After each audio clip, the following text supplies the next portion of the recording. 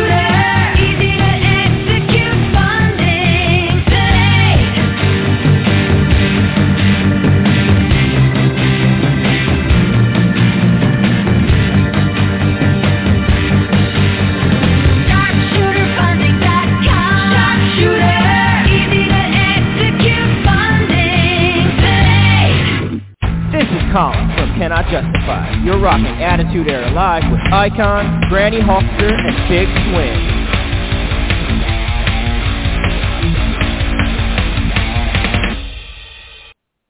Oh yes, it is Monday again, and I was doing a lot of thinking over the break that we had throughout last week and this week, guys, and couple of things. I touched a little bit on it on my sports show this morning. I was thinking about you guys. We have the Dallas Cowboys this year. I have the ability to have both of you either to give me crap, or I have the ability to give both of you crap at this season because the Cowboys play both the Vikings and the Chiefs this year for the first time since we've had a show. Play both teams in the same season. So that's going to be interesting.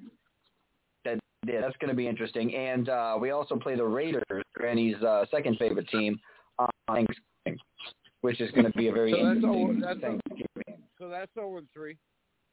I don't know about the Raiders, but I mean, Kansas City is going to be a tough one. Both of them are on the road as well, at Minnesota and at Kansas City. So that's a little weird. Another thing I wanted to add. San Francisco? We have to play who? You have to play San Francisco? Not this year, nope. So save the trade list for next year. Basically, yeah. The other thing I was thinking, guys, and I know you do have a 7-1 on right now, like almost immediately. But I did have a quick question for you. I was sitting there watching some old clips and having a nostalgic moment from my childhood, and this goes for both of you. During the 90s, the mid to late 90s, when you were sitting in front of a television, and this is for all of us, for our listeners and viewers and everything as well. Feel free to write into the Icon or into the Facebook page. When you were sitting there in front of your television, which theme song gave you more of the goosebumps, gave you more of the, oh crap, something's about to happen? Was it this one?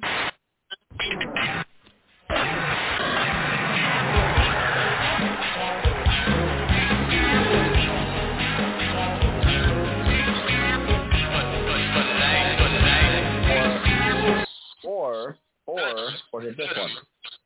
Are you ready? Hey, think you could tell us what to do? You think you could tell us what to wear? You think that you're better? I just want to get to the main job here. Get ready. Actually, for me, it was when Stone Cold Steve Austin, when you hear the glass break, it's your ass. Yes. But that's obviously that's Stone Cold. I'm talking about for those two main groups who were perhaps the most DX, influential definitely. two groups. You think it was DX over NWO, DX, yeah? Okay. DX, definitely. Okay. And hey, before we bring our first guest on, I see that they're on. I just want to thank our new advertisers. Bad Diesel Magazine is now an advertiser here for Attitude Era Live. Bad Diesel Magazine, okay. They are going to be featuring a full-page ad in their magazine about Attitude Era Live every month. And we want to thank them for sponsoring us. And every month we're going to have whoever they have as their model on our show talking about Bad Diesel Magazine. So we want to thank them for coming aboard. And nice. It's really awesome. So just think of what it's like to have Attitude Era Live on an ad in a magazine. You know, do they need a picture of the logo? Because I can send them over the JPEG with the logo on it, or I can send it over to you and you can get it today. Yeah. Okay. Well, send that to me what you have, and then because I sent them what I got, and yours might be a little better.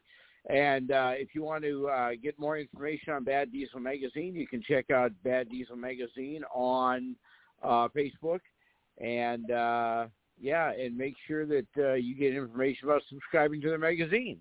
Oh, yes. Go on and check them out for sure. We always love sponsors. Yes. So, and then I'll work on running an ad for them. We'll have to make them an ad or something that we can play sometime during the show. But until then, we will keep pitching them like this. But thank you for sponsoring our show. We appreciate it. Yeah, so between them and Sharpshooter Funding, we actually have two pretty big time sponsors, pretty good sponsors. So I'm excited about that. I'm excited to see what we can do and who we can have and who else wants to jump on board. I'm super excited about it. So Icon, without further ado here, we do have a 701 on, which is your area code. So obviously it's somebody from the greater North Dakota area. Would you like me to put them on? Yep, go ahead. All righty. You got your thing. I'll do it. All right, ladies and gentlemen, stepping out of the green room, walking down the aisle, the kings of Puffamania. Here they are. Hey, guys, what's going on? What is up, Icon? It's your boy, Big Papa Puff, coming to you from Puffamania. I'm going to be talking solo with you on this one tonight. So you got me for however time we got to play with this thing. So how you doing today, Icon? Well, we're doing all right. Don't forget to mention say hi to Granny Hulkster and all that good stuff. We got you guys for about 7 minutes. So you got 7 minutes to tell us about what's going on, when you guys have your next show, and all that good stuff. So go for it. Tell us what's the skinny, guys. We've got Immortal 2, and that's going to be at the Zone Bar in Fargo, North Dakota on June 19th.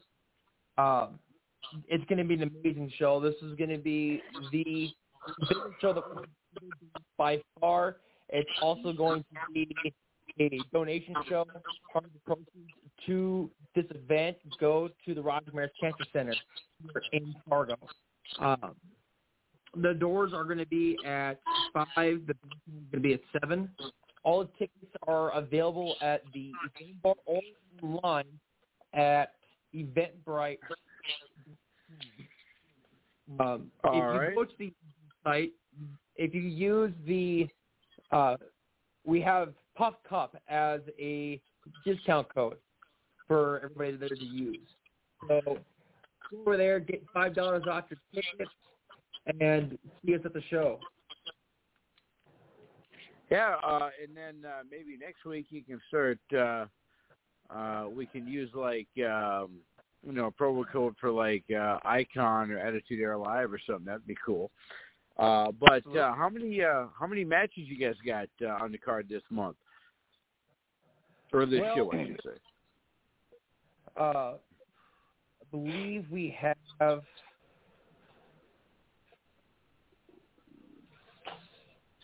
We have at least 4 matches. All right. Somewhere and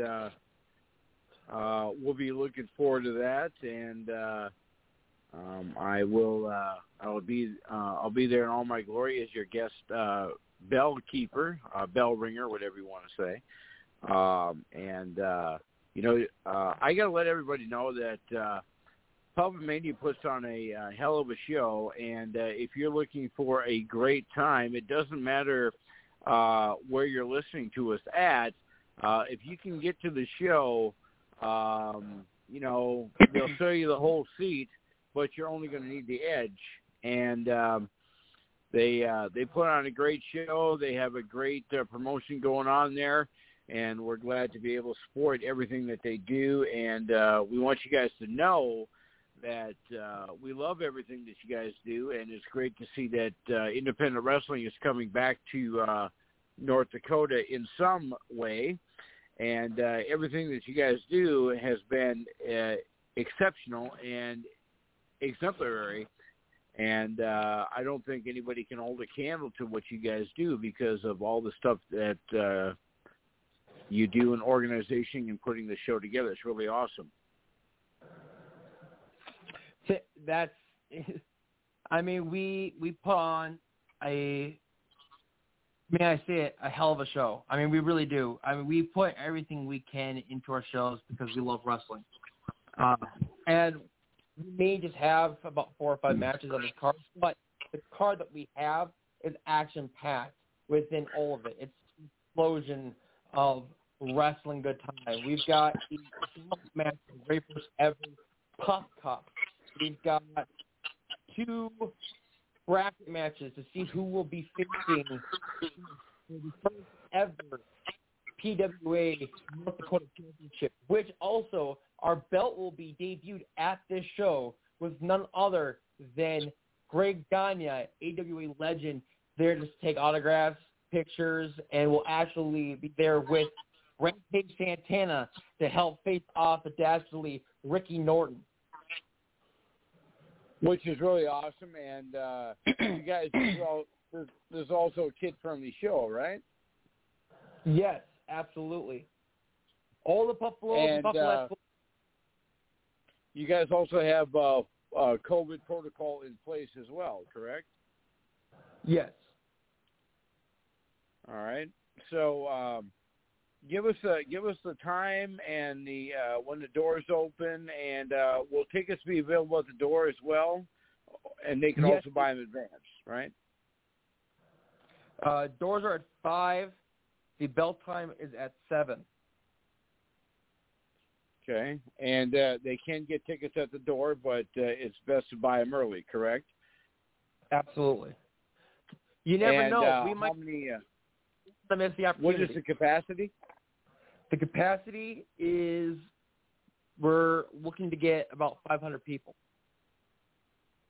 All right, so and this thing.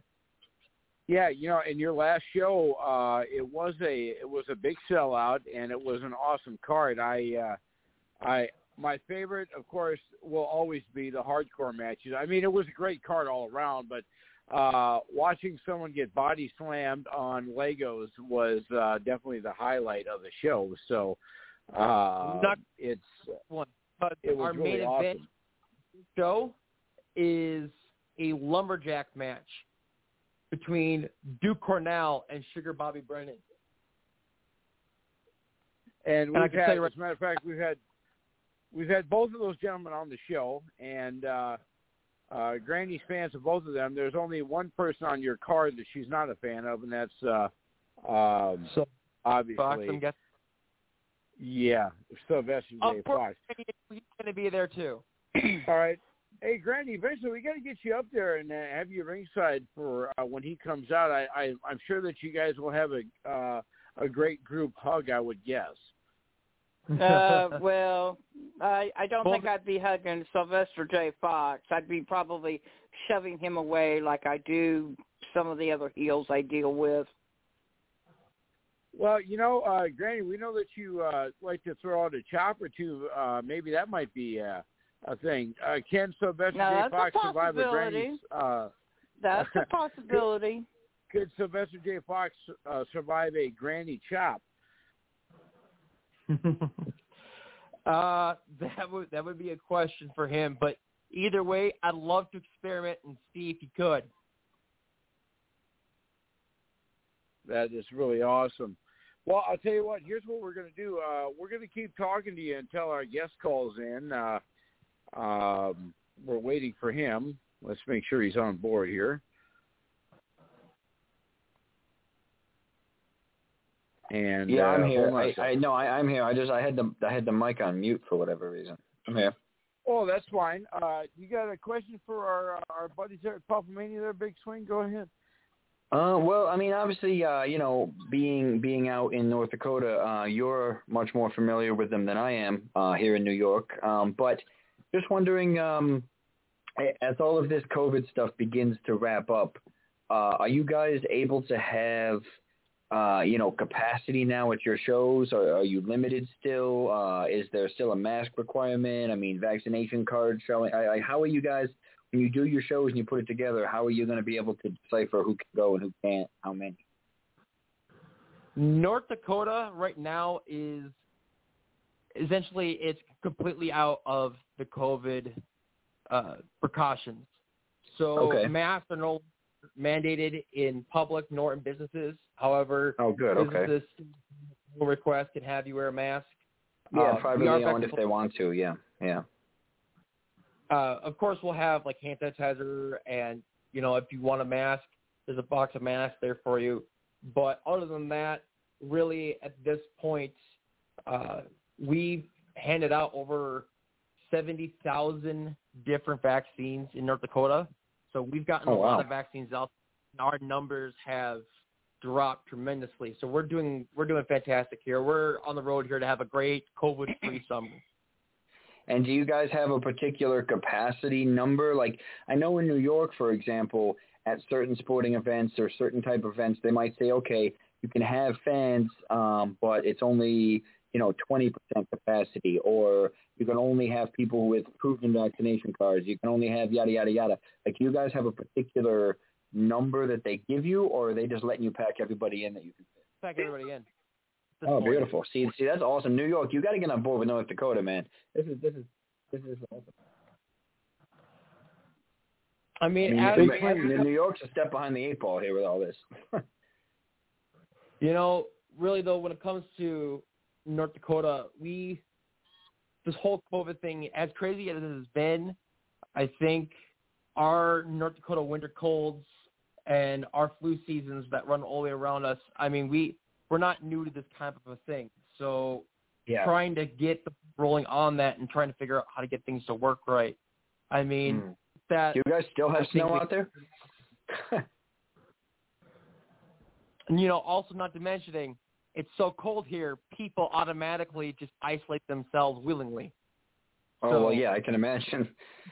I went out there in mid-March for an event a couple of years ago when I visited the Icon. It was like, the week of March or something, and you guys had a blizzard where you got 3 feet. And I was like, this is March. Like, what the hell's going on? So, yeah, I can imagine. I've experienced it firsthand. Well, as I can tell you, we just had snow here this May. So. Oh, wow. Okay. Yeah. So but it's all gone now, though. It's all gone now. We don't have any left on the ground now. No, of course not. Now it's all bright and sunny, and it's ready to have outdoor wrestling season. And so now the match is going to be outdoors or indoors? Outdoors. This is going to be an outdoor event. Okay, give us the address again, if you have it. The address is at the Zone Bar. I don't actually have a full address on me. There is one, however, at the event page for Puffmania's Immortal 2. Well, I will see if I can find it. Oh, here, 701 Main Avenue. In West Fargo. Yep. West Fargo, that is correct. And for those of you guys who use MapQuest or maps on your phone, 701 Main Avenue East, West Fargo, North Dakota, 58078. Get there, get your tickets now, and it should be a big show, especially the fact that it's outdoors. Now, we're obviously hoping that it's going to be great weather. But are you guys putting this on rain or shine? As long as there isn't a thunderstorm or tornado, we're looking to try to get this thing out to the people no matter what. All right. And I'm looking forward to being the guest ring bell ringer. I'm looking forward to doing that for you guys. It's going to be awesome. This one really is. This is a really monumental show for us. Our first belt, our first championship, having Greg Gagne, who somebody I personally have idolized. We are hugely inspired by the AWA, and to have a Gagne just even come to one of our shows, we're extremely honored. And I'm still working on getting you guys a couple celebrities for one of your next two shows. She's willing to come out and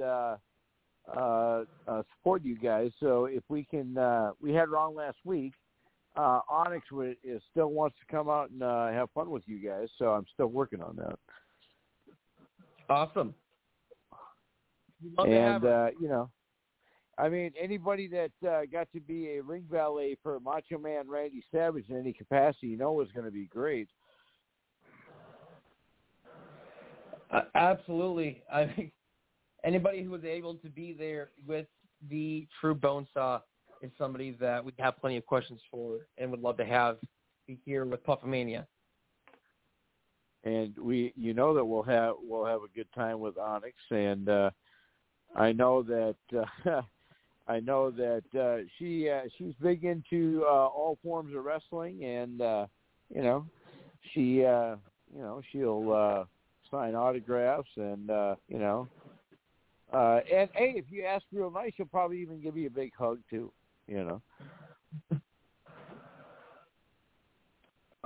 Also, this event, unlike some of our other events, this one will not be on our Facebook Live. So the only way to see this one for a while is going to be there in person. We are looking to get this show recorded and eventually post it out there to all the lovely people eventually.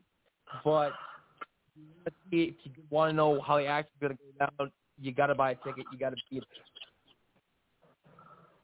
I'll tell you what. If you guys want to keep talking, I'm going to try and get a hold of our first guest and see what's going on. If not, the Puffmania guys will have to hang on with us. So hang on, guys. I'm going to try and get a hold of our first guest, and then I'll be right back to you. So you guys keep talking. Grandy, Big Swing, ask him all the questions you want. 1 second. Okay. So, Big Swing, are you there with us? I am, yes. I'm just waiting on Icon. This show is a donation show to cancer research. So just being able to do that also with the show just makes it that much cooler. We're going to be doing a benefits for cancer research and trying to get as much money raised as humanly possible. That's awesome. Very awesome. That's what makes it such a great event when you're doing, to benefit someone or somebody or something. I mean, that makes it all that much better. Absolutely. And it's a topic that we're really passionate about, and just knowing that we have an outlet that gives us an ability to help out with that. I mean, as soon as we made Puffmania, we knew that we wanted to do something with different organizations and different causes. Not only having a outlet is fun and games. You have a responsibility in how to use it wisely, and we're trying to make the best out of it. Well, that's like the organization I help with that's over in Oklahoma, Wrestling for a Cause. Because of COVID, we couldn't do wrestling shows for over a year, and we were able to finally do our first 2-night event for a little girl by the name of Grayson back in April, and we raised over $2,000 for her and her family. So, in just 2 nights, so. That's awesome. That's really cool. But that's what I love about this organization. I've met so many amazing kids and their families over the years that I've helped with this organization that I'm just blessed to be a part of it. And I'll continue to be a part of it as long as I can. So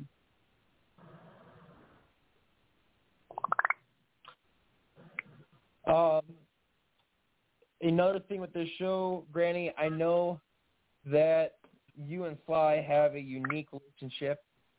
He has to do a little bit more managing here again. So there is definitely a chance, if we can get you out here, that you could give a mouthful to the Sly Man himself. Oh, I would love that. I would absolutely love that. I mean, my husband and I went to a wrestling show in Sherwood, Arkansas over the weekend, and I got to chop this guy 3 times that was about 6'6". They called him Big Lazarus. So, that's like that love-hate relationship, that I would have with Sylvester J. Fox,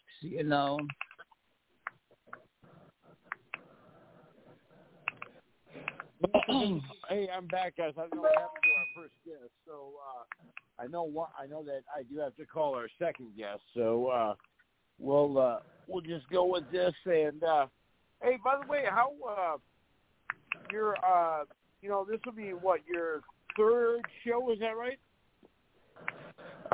This is going to be, I believe this is our 4th show.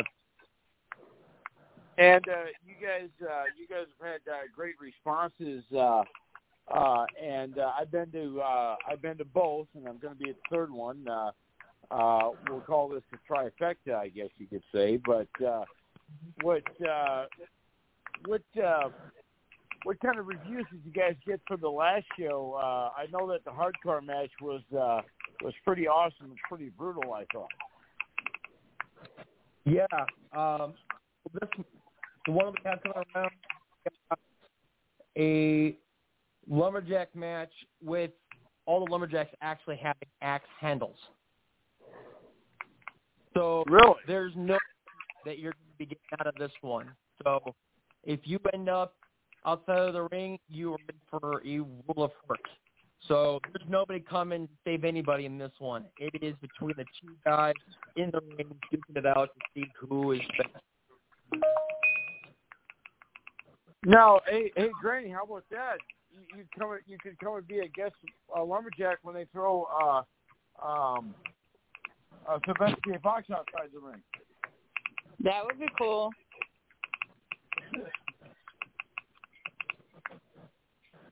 That would be cool. And I do apologize, guys. I got to grab some quick aspirin here. I had another tooth pulled out today, and I'm suffering the consequences right now of pain. So just take me a second. I'll be right back to you guys. 1 second. Okay. I hate being in pain, but such is life. Speaking of COVID restrictions, how are you guys doing there, Granny? Well, I mean, I'm with me. I've had me and my son and my husband. We all had all of our vaccinations. We're all fully vaccinated. I mean, it's kind of slowed down here in Arkansas somewhat for the most part. So, I mean, a lot of places, are still requiring people to wear the mask when they come in their place of business, but they're saying that if you've been fully vaccinated, you don't have to wear the mask. But, if you go to a business that requires it, you're just kind of you just got to do what you got to do. But so. So we don't want to spend too much time on COVID because it's been a bad deal. Like, it's amazing how things have changed in a year from everybody's freaking out about it to people starting to embrace wearing a mask and getting vaccinated.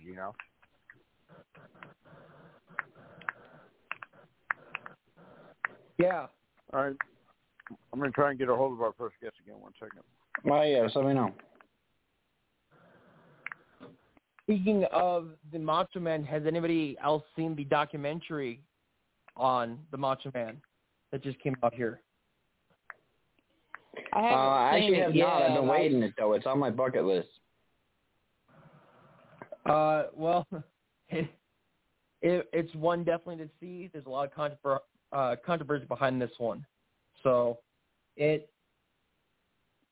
not going to say it was bad, but it definitely paints a very particular picture of the Macho Man that a lot of people aren't the happiest with. So it's definitely a watch. All right, I have to check it out. Now, is that For the sure, one 'cause I that love the I Macho saw Man. He was always one of my advertised favorites. on A&E biography or whatever it was? I saw something on Facebook earlier about it today, but I haven't actually seen it yet. But He's always been one of my favorites. The cream of the crop promo has always been one of my go-tos. I love that one.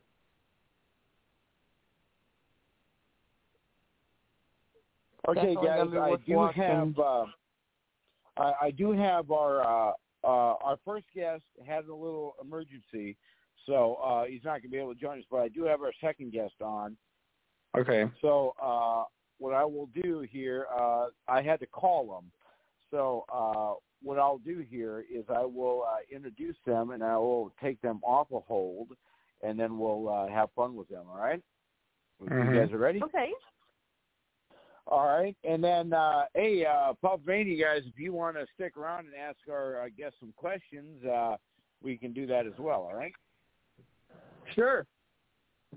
All right, here we go. Ladies and gentlemen, stepping out of the green room and walking down the aisle. Tonight, joining the Four Timers Club, ladies and gentlemen. She is not only the hottest independent wrestler going today, she's also the hottest burlesque dancer to ever hit any stage in any venue. Ladies and gentlemen, I give you the one. I give you the only. I give you the beautiful Calamity Kate. Wow, I'm flattered. That was quite the introduction. All right, and you do have your lines for the liner, correct? Or do I need to send those to you real quick? My line for the what? For the liner that we have you do? Oh, could you send that to me? I'll text that to you real quick. Oh, thank you. All right, let me know when you got it. Then when you got it, you can read it, and we'll have fun with the interview. Okay. Oh, yeah, this thing. Okay. Hey, this is Connie Kate. Okay. Yep. All right, I'll count you down. Ready? 5, 4, 3, 2, 1. Hey, this is Calamity Kate, and you're listening to the Attitude Era live with hosts, the Icon, the Big Swing, and Granny Hulkster. Awesome. So as you heard, Calamity Kate is our guest. We have 42 minutes here with Kate. So should we call you Miss Kate? Should we call you Calamity Kate? Should we call you the Calamity Mania? How should we address you? Baby, you can call me whatever you want. Just don't call me late for dinner because I like to eat. And I think you also told me not to call you 2 in the morning again, right? Oh, yeah, don't do that either. All right, there you go. Okay, so here's what we're going to do. I'm going to ask a few questions, and then we'll have Big Swing ask a few questions, and we'll have Granny. And then we have an independent wrestling promoter on with us tonight, too, and maybe we can get you a gig later on. We'll see how that goes. But first, if you want to give us a little background about yourself, then we'll have some fun with the interview. Sure. Yeah. So I'm Calamity Kate. I live in Vancouver, British Columbia, Canada. I have been wrestling for about 4 years, although I'm not counting 2020. And before that, and currently I'm also a burlesque performer for about 12 years now. I'm a filmmaker. I don't sleep. I just work all the time. I love fitness. I love my 3 dogs. And I'm very happy to be here. That's awesome. Hey, Big Swing, I was going to ask you if there's a way, are we allowed to, is there a way to call her through the board? Yeah. Yeah, there's always a way, yeah. When there's a will, there's a way, for sure. Well, I'll tell you what, why don't I do this? Why don't I text your number and see if we can call her through the board? That way it'll sound a little better. Because it sounds fine. I can hear her fine, but okay. Well, I'm just doing a conference call. If I have to cough or mute or something, then you won't be able to hear what she's saying. Oh, well, yeah, whatever you want to do. All right, 1 second here. I'm sorry about this, Kate. 1 second here. No problem. All right.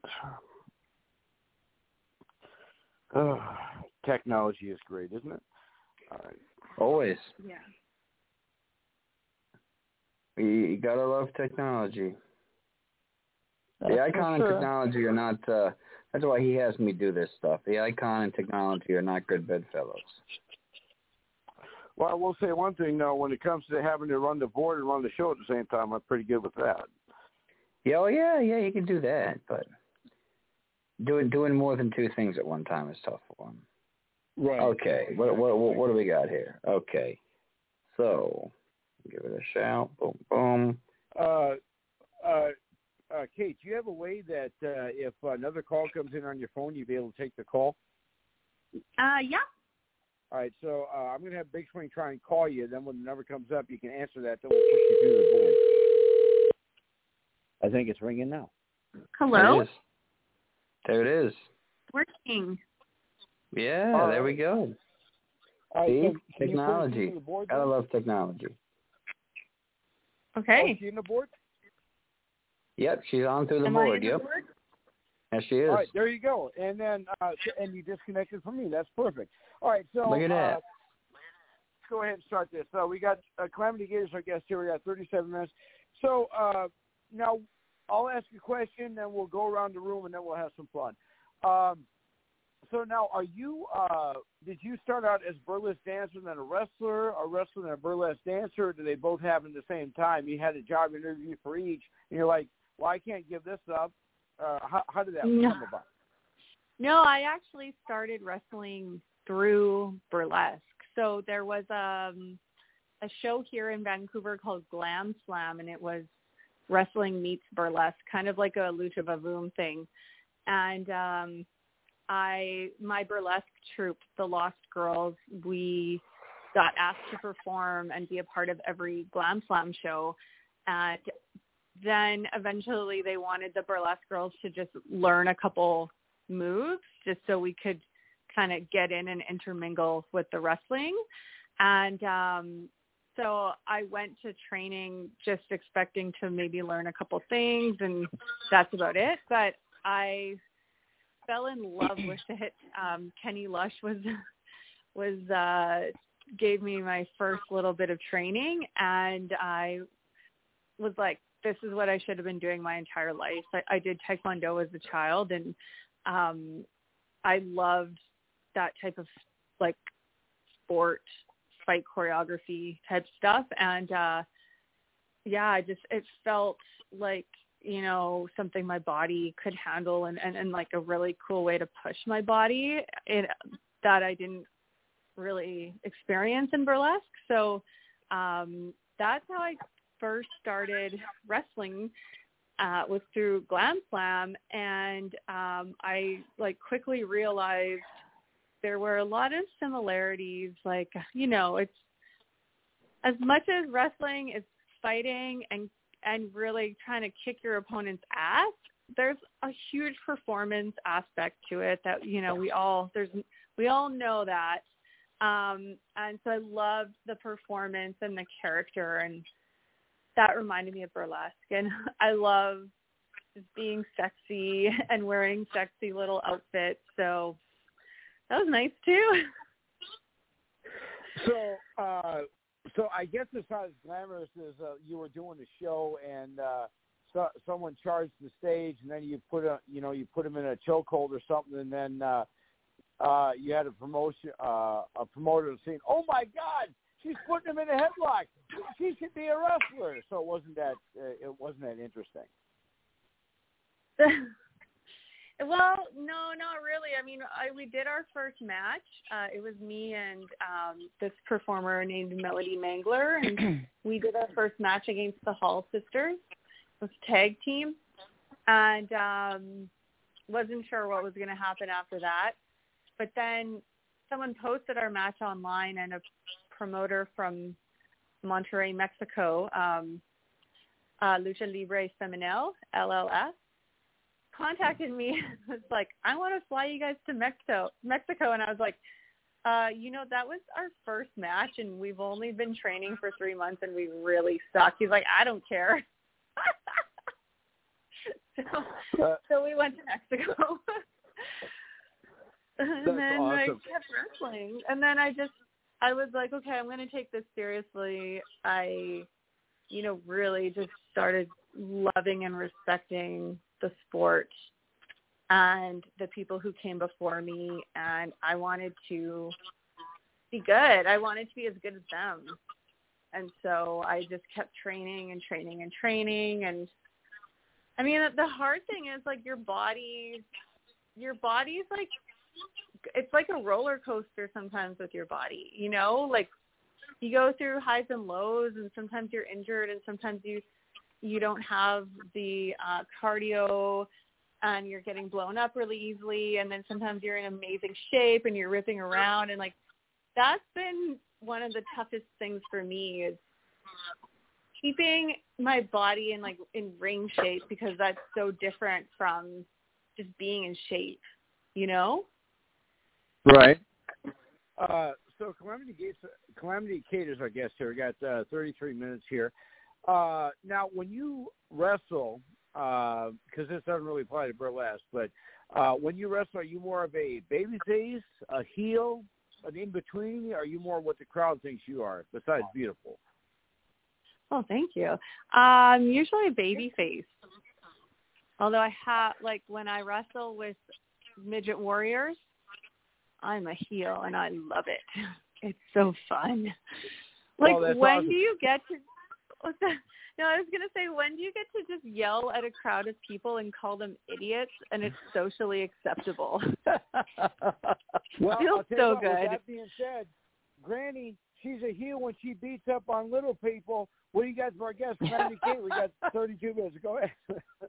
Well, Granny does not like the heel, Kate, at all. I can talk some pretty good smack. So when they tell me to sit down and shut up before I break a hip, or, do I have a curfew at the nursing home, things like that. I got to chop a wrestler Saturday night down in Sherwood, Arkansas at Chaotic Kingdom Wrestling. His name was Big Lazarus.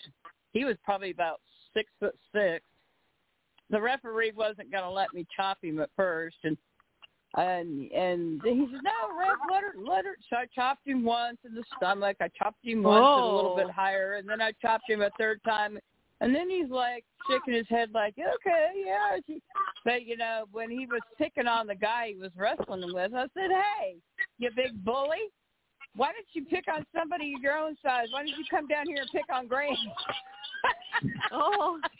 And the Granny chant started. But I guess one of my questions to you is, if you had an opportunity to have any kind of dream match you wanted, who would it be against, and what kind of match would you want? People ask me this a lot, and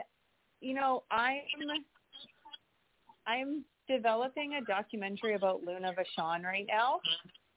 And I always loved Luna, but I didn't realize how much I loved her until I started doing like a ton of research and talking to her family, talking to everyone who knew her.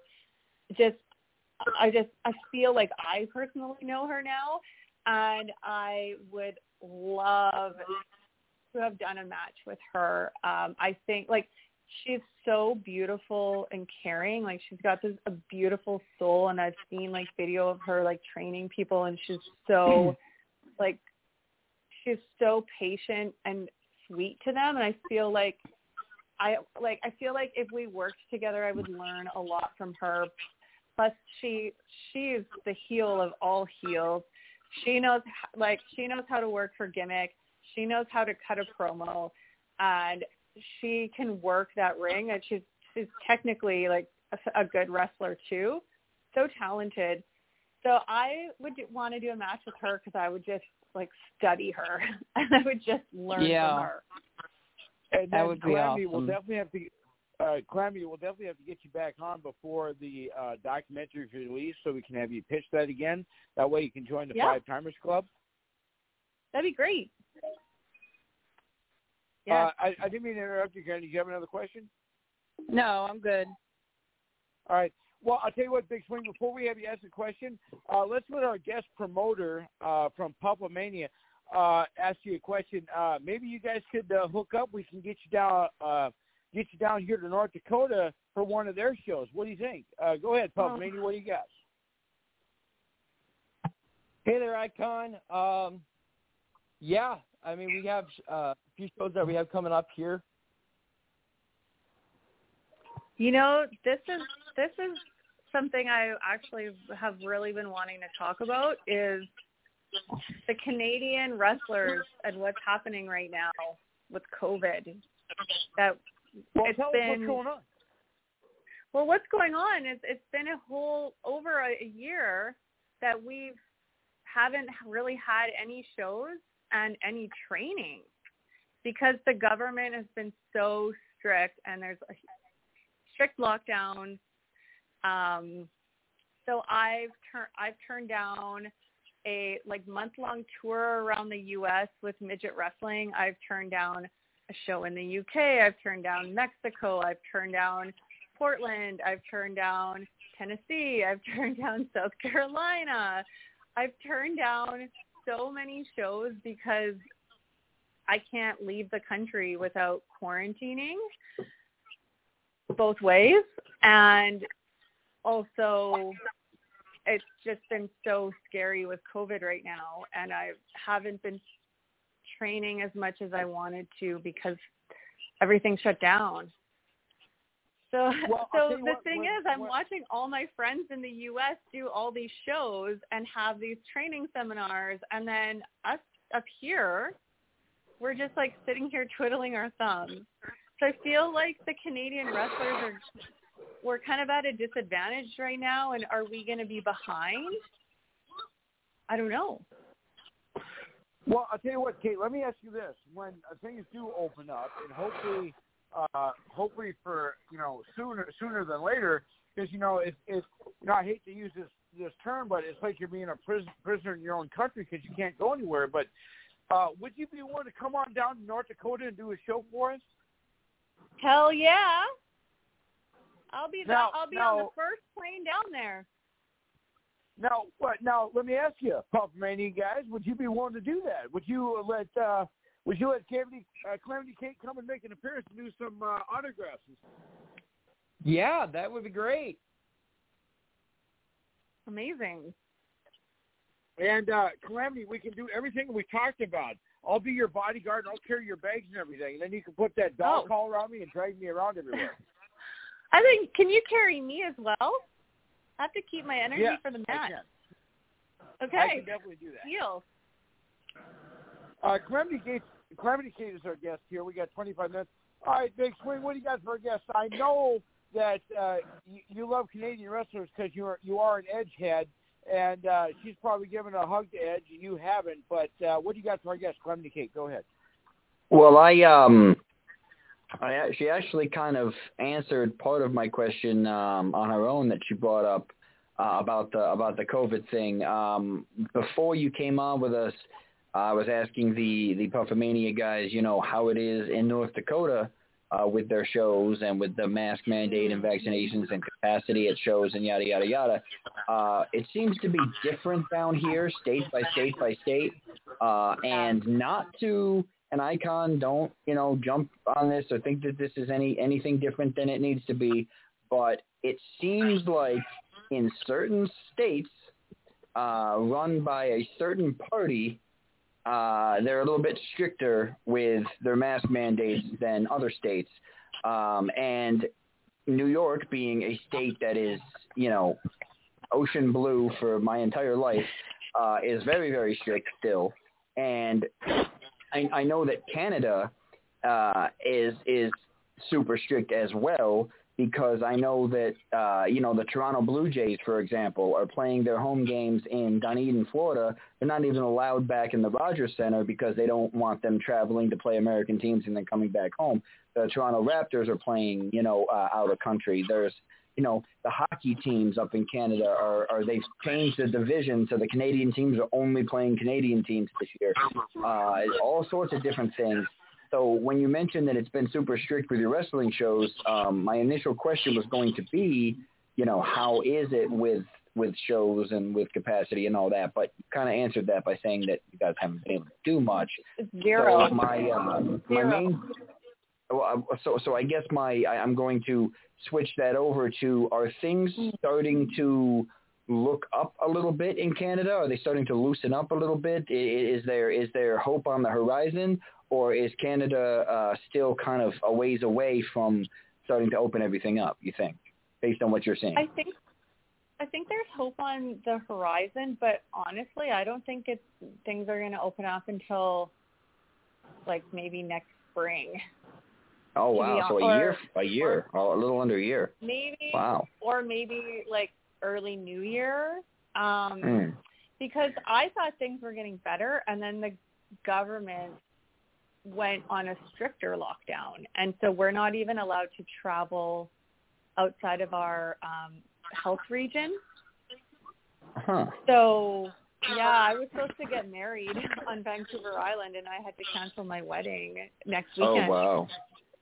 Yeah. Wow. So it got that strict. So because I was thinking better by that time. Well, I was thinking with there is a chance.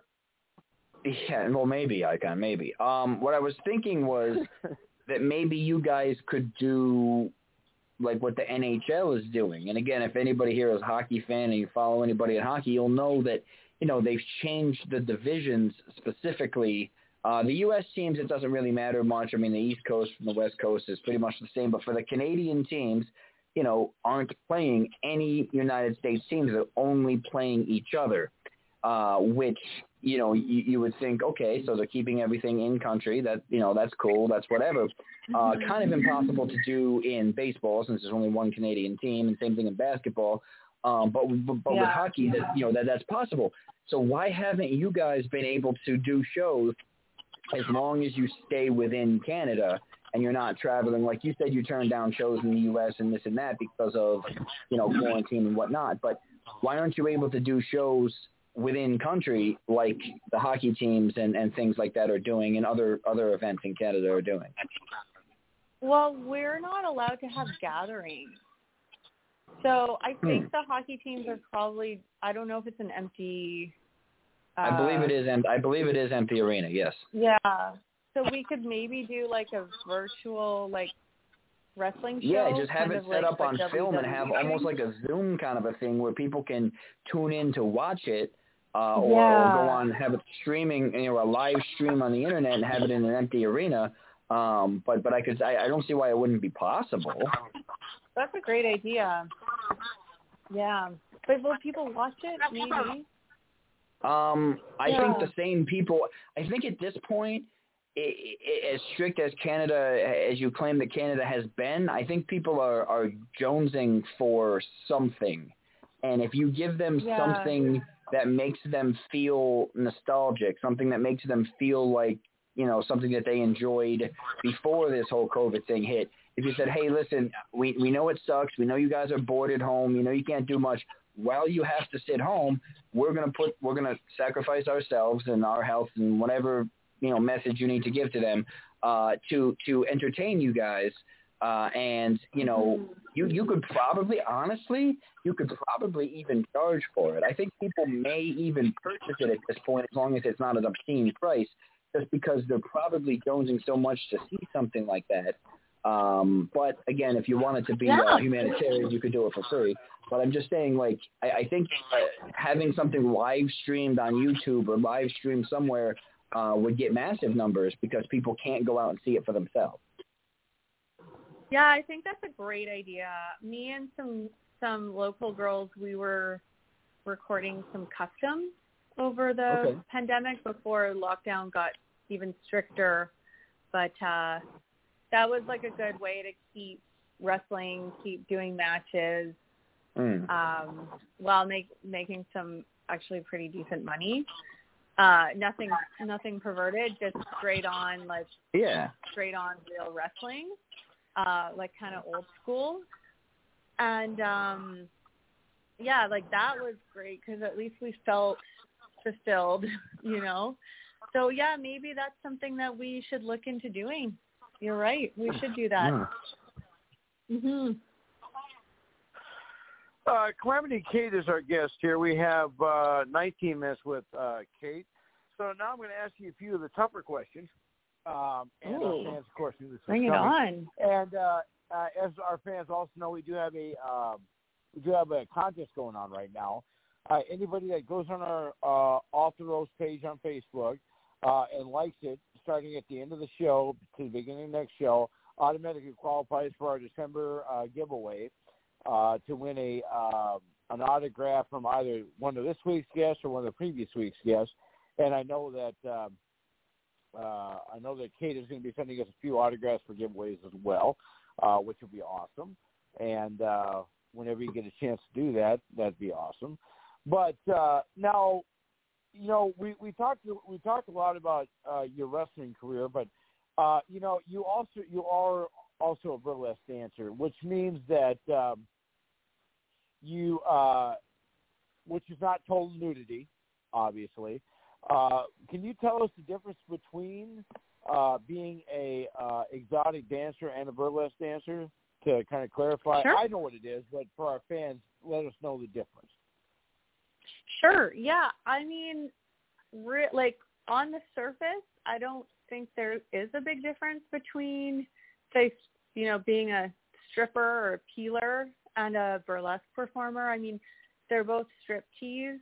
We strip down to a G-string and pasties, where, peeler, we call them peelers up here.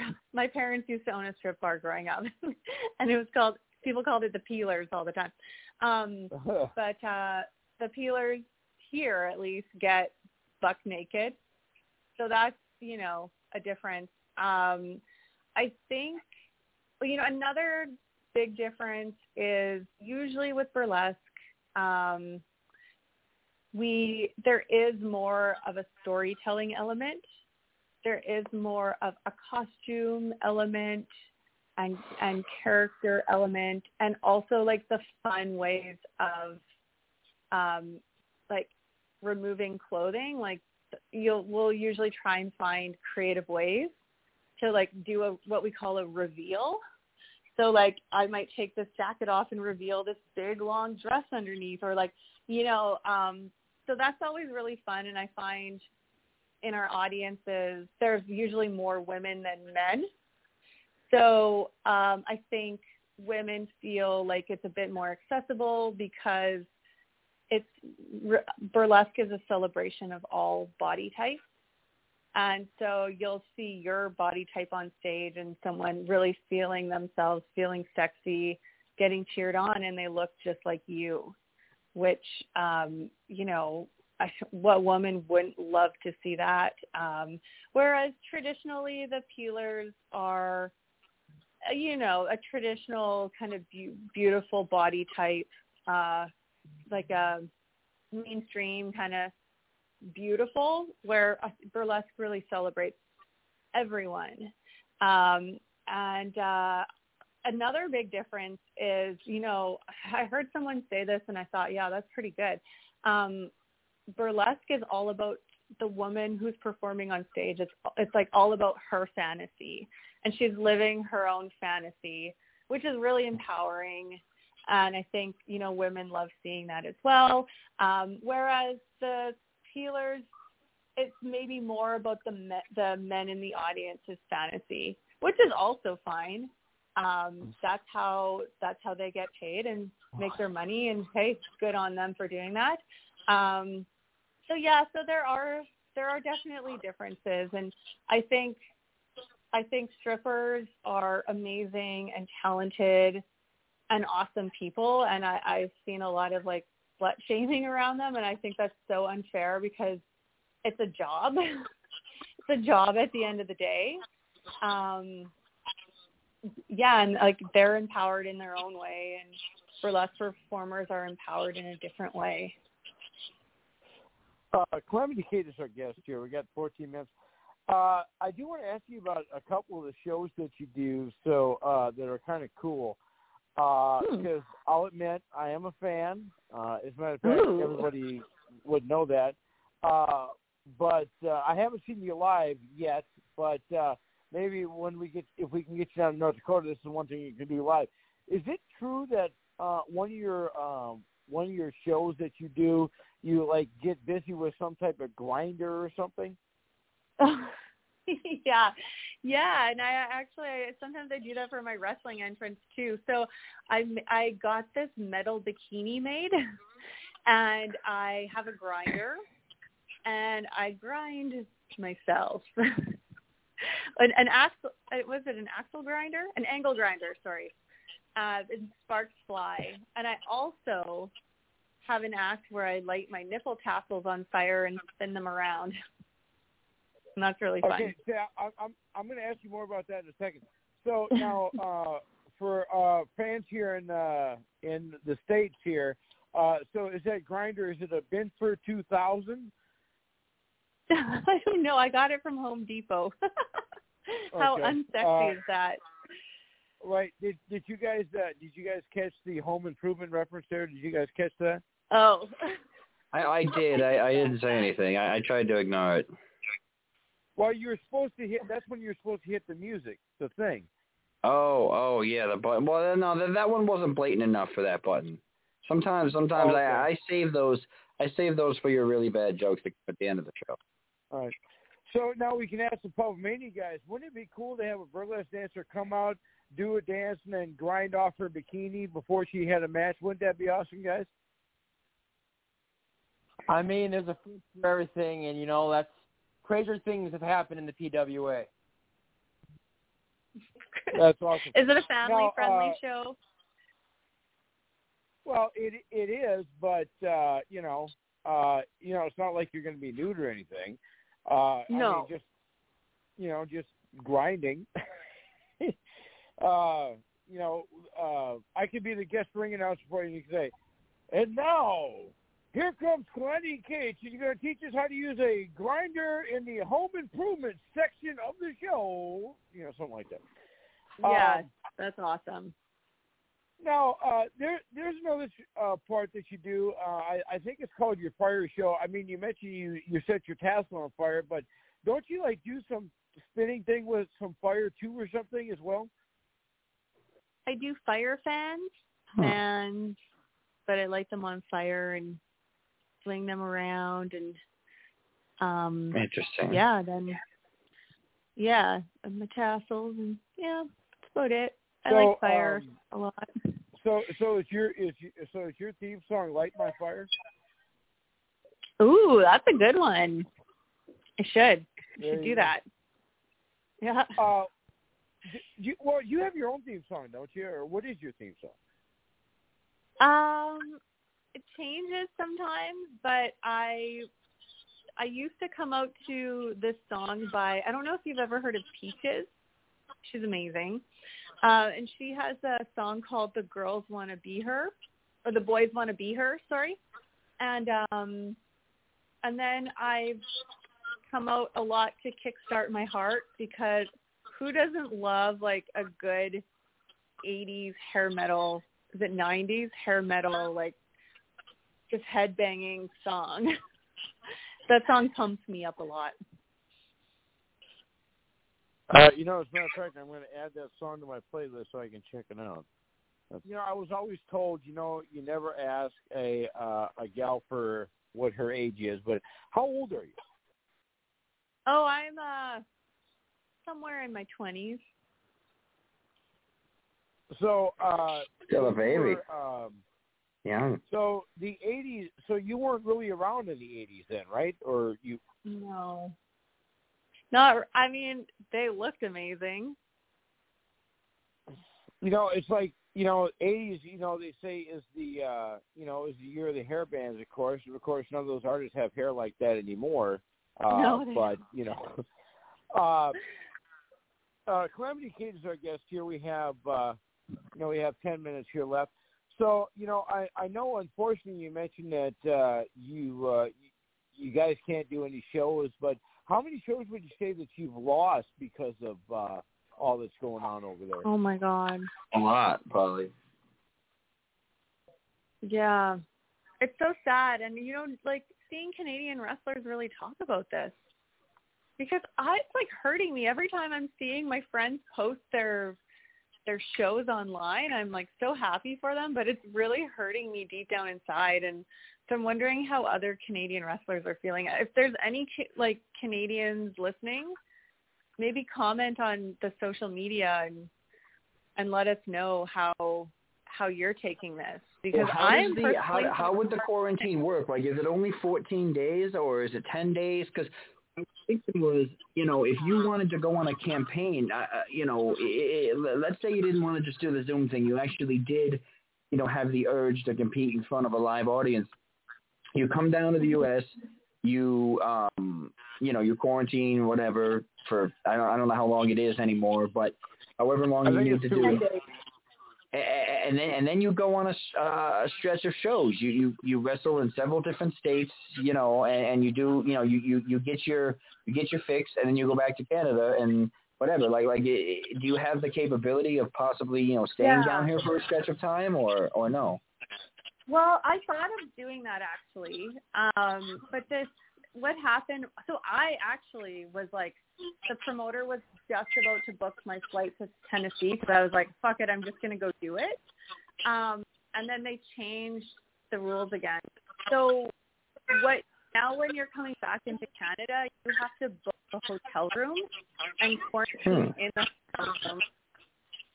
And you have to get a test, which is like $300.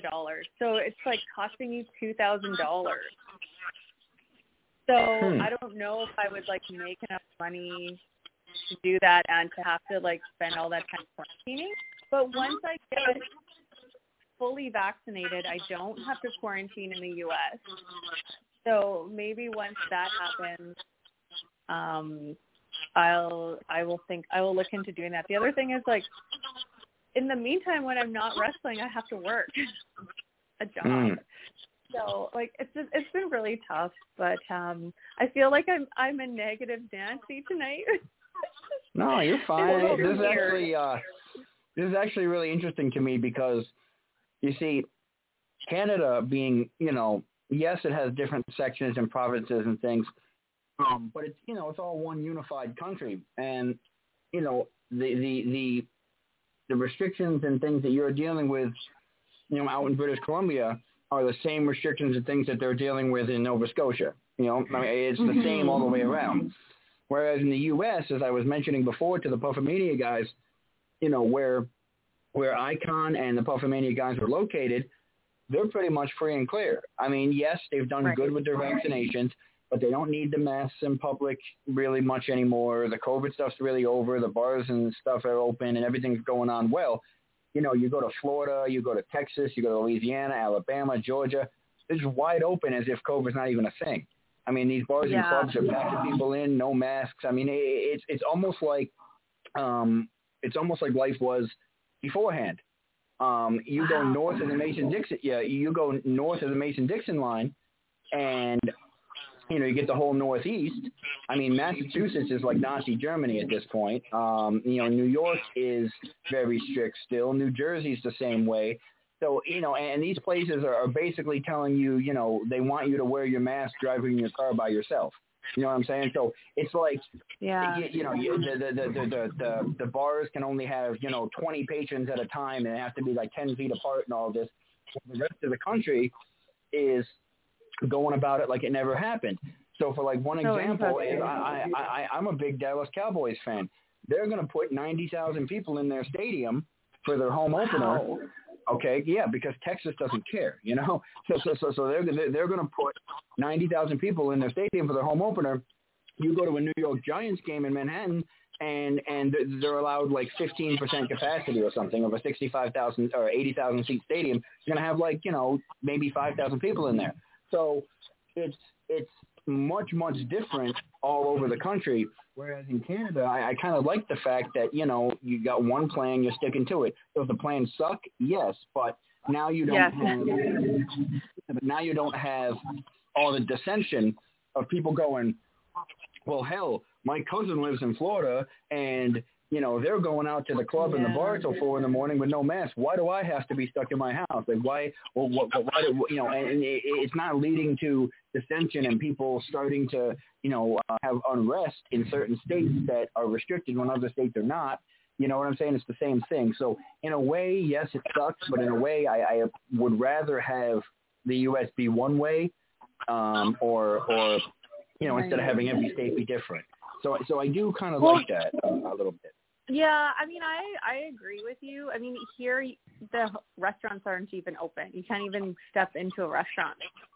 It's like that strict right now, but also toll in Canada is much lower than the U.S. Yes. And like for me, I'd rather my grandmother still be alive. Like I can't wrestle for a year. That sucks, but I'd rather my loved ones still be here. And I thank God, knock on wood, I haven't gotten COVID at all. Yeah, so, and that's the thing though. Like I'm sitting in New York, and I'm that's where the station is the radio station that we're on is based out of. I'm sitting here in New York, and like I said, they have certain places where mask on the entire time, even when sitting down. You have a certain capacity number. You have this, you have that.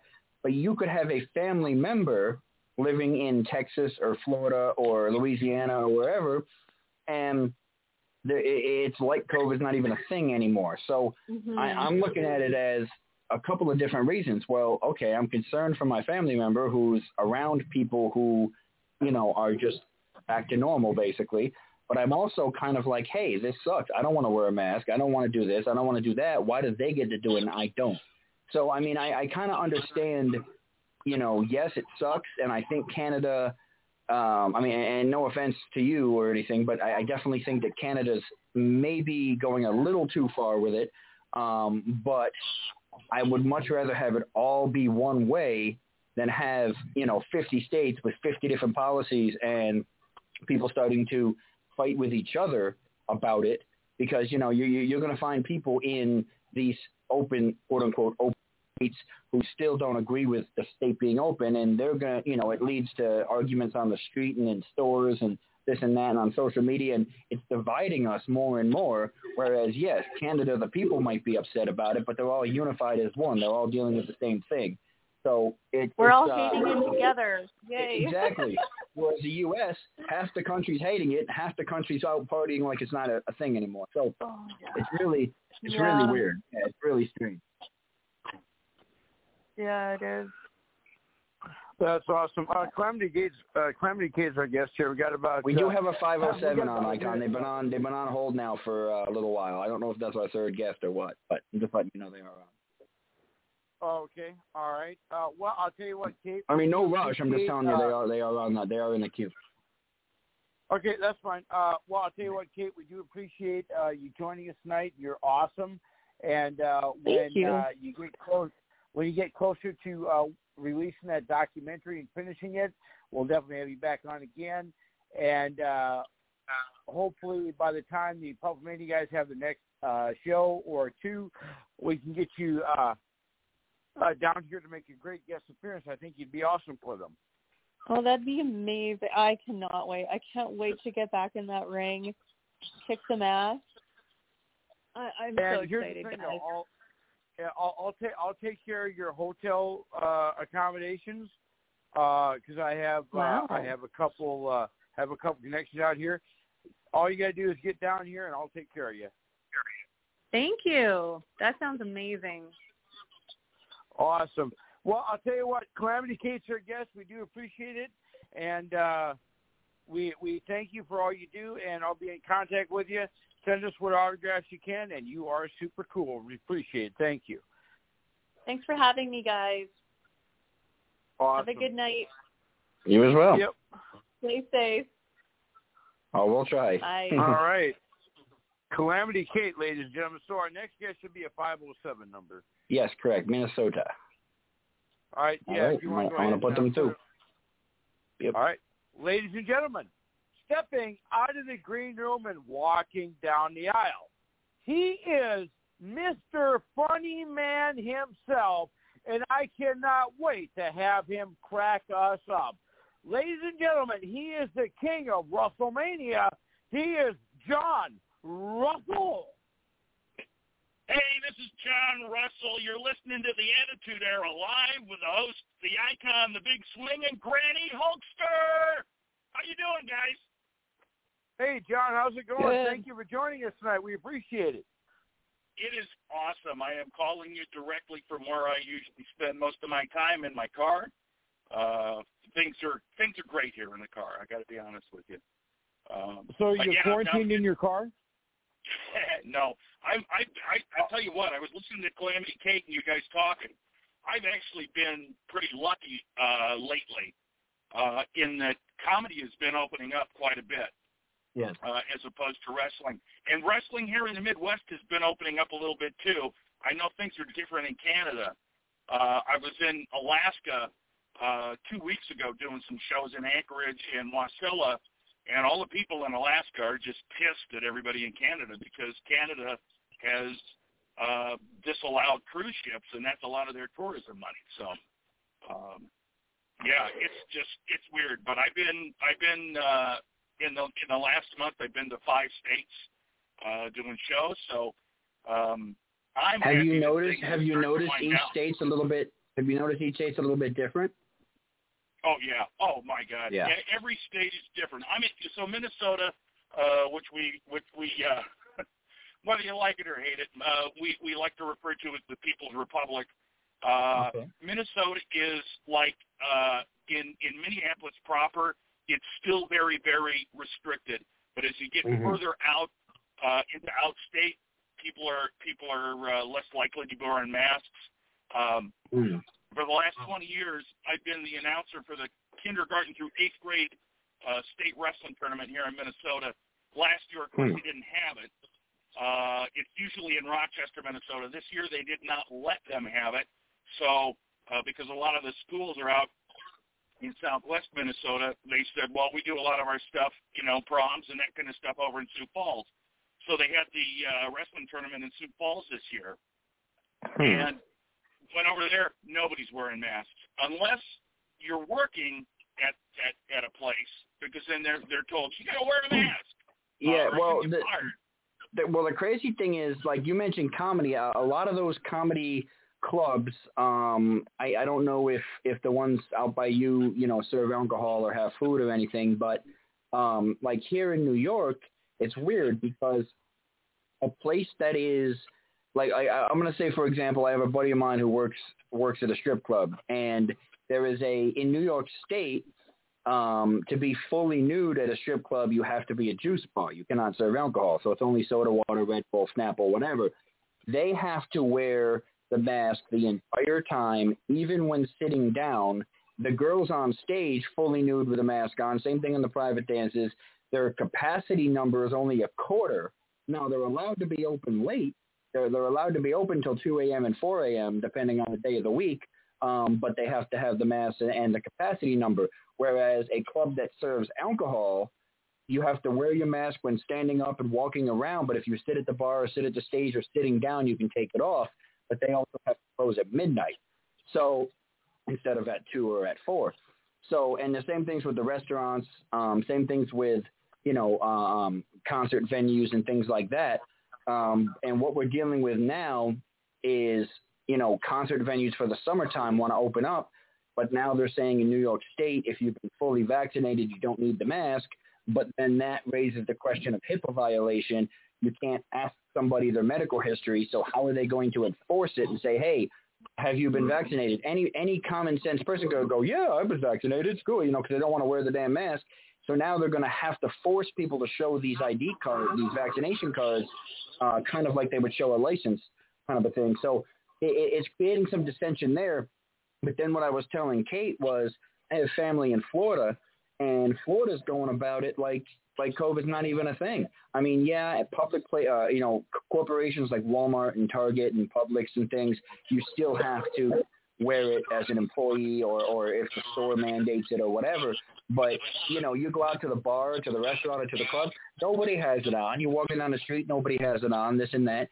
And they're treating it like, hey, it's only at 1%. We have, 100 new cases in the state. COVID's over. We're done with it.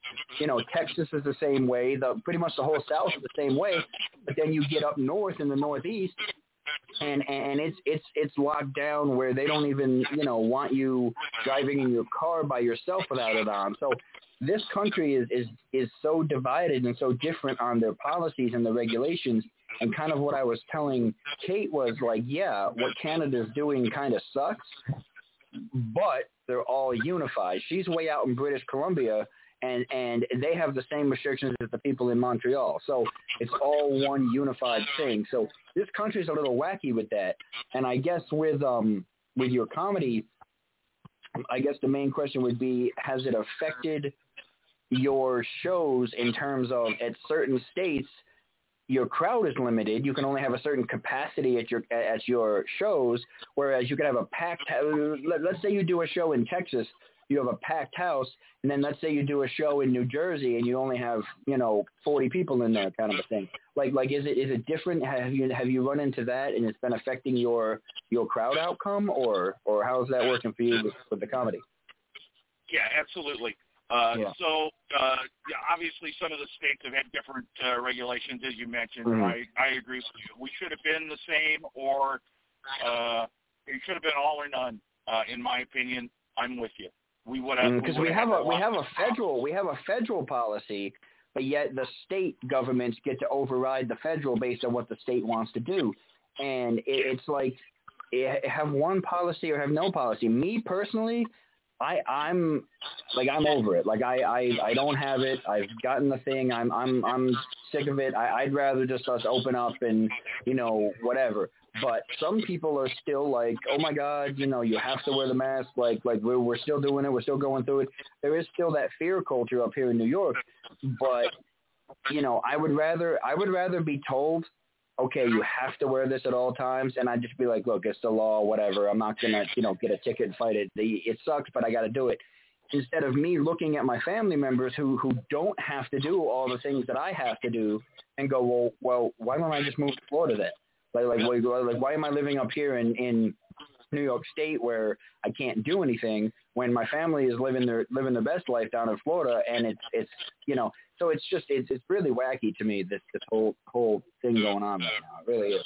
But anyway, I know you have some questions you've been dying to ask, so I'll try not to be too long-winded. You can jump on. Well, of course, you stole the complete order of how we're supposed to go with this. But anyway, we'll go with it. We have John Russell as our guest here. We have 36 minutes here with John. So, John, you've been how long have you been doing the comedy thing? So I started doing comedy in 2007. Before that, I was in radio for 17 years. So I started comedy way, way late in life. If I had a brain in my head, I would have started while I was still in radio, because then I would have got free promotion, I know some guys up here in Minneapolis that are on a sports talk station, and they'll go out and do shows, and they pack the house. And they're not idiots, right? They're not professional comedians. So what they do is they'll go out, they'll do a couple of spots, 10, 15 minutes each, and then they bring a pro to come in and close the show, and everybody's happy. So I wish I would have done that, but I didn't know, right? But I've been doing it full time since about 2010. Took me about 3 years to get to the point where I could actually make a living off of it. Because when you start, you got to start down at the bottom. It's very similar to wrestling, right? Where as an indie wrestler, you're out making $25 for a show. I mean, it's kind of what you're doing in comedy as well. So it took me about 3 years to get to the point where I could make have steady bookings and make enough to live off of. Well, it's amazing. You mentioned that you started late, but I mean, look at some of the great entertainers of our time that started late. You take the guy that sang "The Most Beautiful Girl in the World" and "Behind Closed Doors." He got the nickname Silver Fox because he started so late. I mean,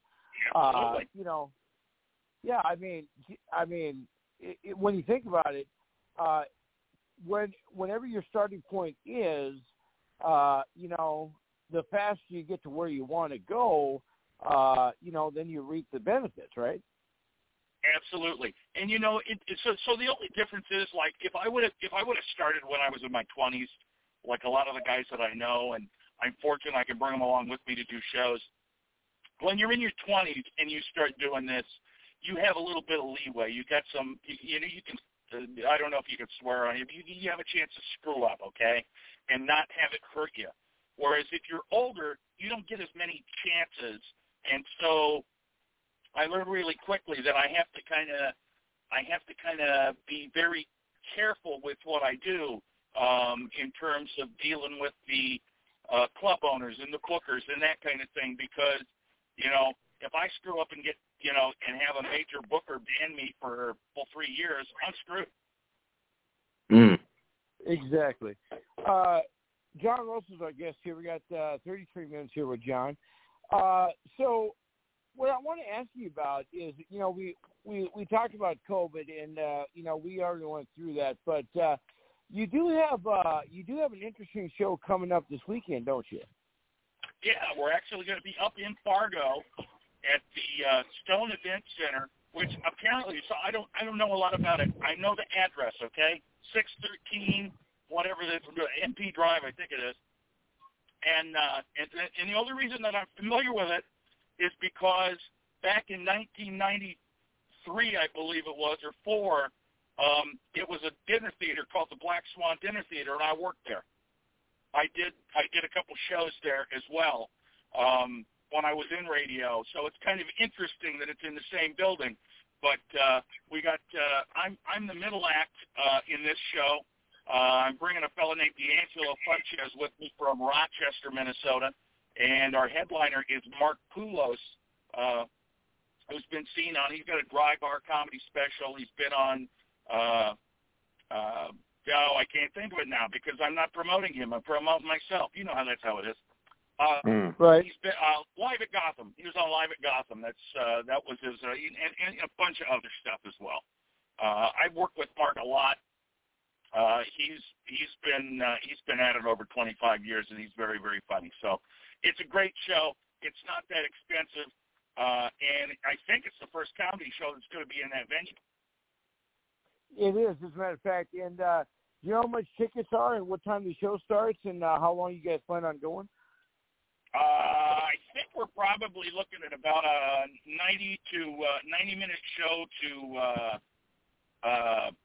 90 minutes to 2 hours. And let's see here. I'll tell you what the tickets are. I think they have $20 a piece. All right. And what time does the show start? 8 o'clock. All right. So it's just one night, right? Are you doing a double shot? For one night, my understanding is through the booker that the gentleman that bought this performance space, he also uses it for weddings and other events. I think he actually had. Well, you mean you're up there for he made a wrestling event up there as well. But my understanding was that he bought the venue prior to COVID, so he's been kind of taking in shorts the whole time. And this is going to be the first comedy show that he's doing with this booker. So I think it's also kind of a test to see how things go in that venue, because I know that there are a couple other places that do and have done comedy in Rochester or in Fargo. God, pardon me, I don't know where I am 90% of the time. John Russell's our guest here. We got about 30 minutes. Yeah, I mean, we used to have a couple great comedy clubs. You know, we had Courtney's, and then we had Tickles, but they all closed, obviously. Yeah. Did you ever perform either one of those places? I did. I performed at Courtney's twice. I performed at, and after they closed and moved it to, what was it called, Level 2 over at the old Radisson, performed over there. I was, a couple of years ago, I was at Bar 9 in West Fargo. So I've done, we did stuff, I've done stuff in some of the smaller towns too. We did a fundraiser for, what is it? I think one of the rural high schools up in Harwood at the barn that burned down. We were so hot we burned down the barn, baby. And when you did Courtney's, was the promoter, was it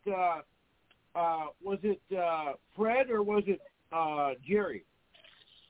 So I didn't work there back that far.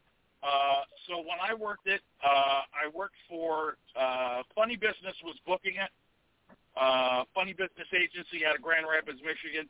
And they had taken over after, I believe, Ken Muller and Comedy Productions, who was out of Sioux City.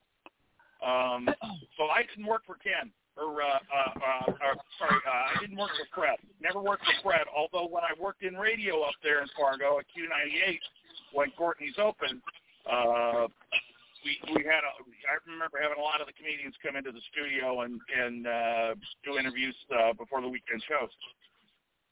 So working for Q98, you probably heard of the Ben and Jim show too, as well. Absolutely. I did a lot of stuff with those guys.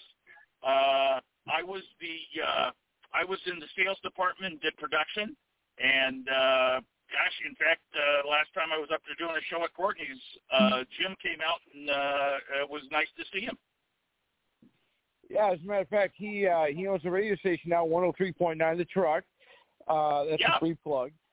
And still going strong there. And as a matter of fact, I did see you a couple times at Courtney's because I was the producer for the Ben and Jim show when they owned Real Radio. Oh, okay. That's awesome. So we have John Russell, our guest here. We got 28 minutes. Let's see. Granny, you got a question for our guest here?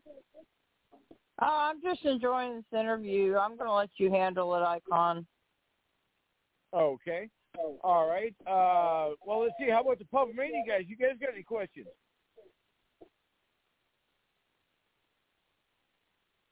That would be no.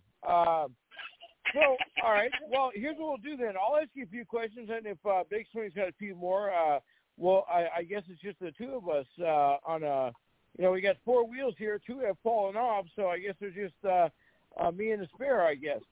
So let me ask you a few comedy questions here for you. And we've had a few comedians on in the past. One thing I do want to ask, so didn't you once open up for the Aflac guy? I did. In fact, I've opened for. I was fortunate enough to open for Gilbert Gottfried for 2 years. And God, I mean, just so awesome to be able to work with somebody like that who's so well known. And the interesting thing about it is that he is nothing like that character that he portrays on stage. I am for 6 seconds. I am in his documentary that's on I think Amazon Prime, and he's very soft spoken off stage. And one of my favorite stories to tell, and it's so cool to me. After the first year, that I opened for him. He's selling his merch. He has a book, and it's called Rubber Balls and Liquor. Imagine that. Yes, I remember that. And so I wanted to get a book from him because I've worked for other people, and I had sort of screwed up and not gotten books from him. So I waited until all the fans had gone through. I said, Gilbert, I'd love to get a book from you. I really appreciated working with you. It's a real treat for me to work with somebody who I've watched and have great respect for. And he, in this very meek voice, says, well, that's so very nice of you. I really appreciate that. And then I told him, well, you don't have to cry about it. And then he immediately goes back into character and says, hey, get the fuck out of the way. I'm trying to sell some merch. So that's funny. I love the fact that he was real with me and then switched it right back, and it just, I mean, that's one of the great stories is that I've been fortunate enough to have these experiences doing comedy for as long as I've been doing it. Well, can you let us know some of the other big names that you opened for, or that you did comedy with? Well, okay, so I'll run through a list. Some of them you may know, some of them you may not, because a lot of times it's, there's so many comedians nowadays that have had big credits and stuff on with Netflix and Comedy Dynamics and Dry Bar all putting people on. But I opened for Pauly Shore, Dick. I opened for total. That's a whole nother thing. I opened for a guy named Moshe Kasher, who was on the Chelsea Handler show on a regular basis. He was awesome. And I also, let's see, who else? Jeff Cesario, who was one of the writers on the Gary Shandling show. Who else? Guy named Guy Torrey, who was on the, I believe, on the second Kings of Comedy lineup. And then I was very fortunate to open for the Impractical Jokers on their second live show that they did. That's awesome. So, people that don't know, this is John Russell. We have 23 minutes. You mentioned you started out radio here in Fargo, and then you migrated to the cities where most of the top DJs from Fargo go, is the cities like you and Dave Lee and a few others. But,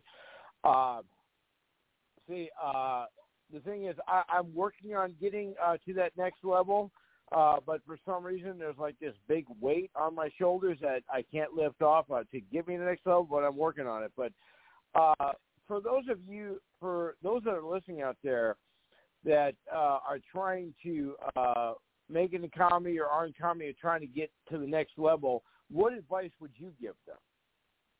Well, I'll tell you,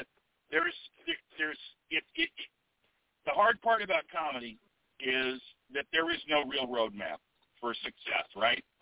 And everybody's path is a little bit different. There are people who are just naturals. There are people who are funny, but still have to work at it.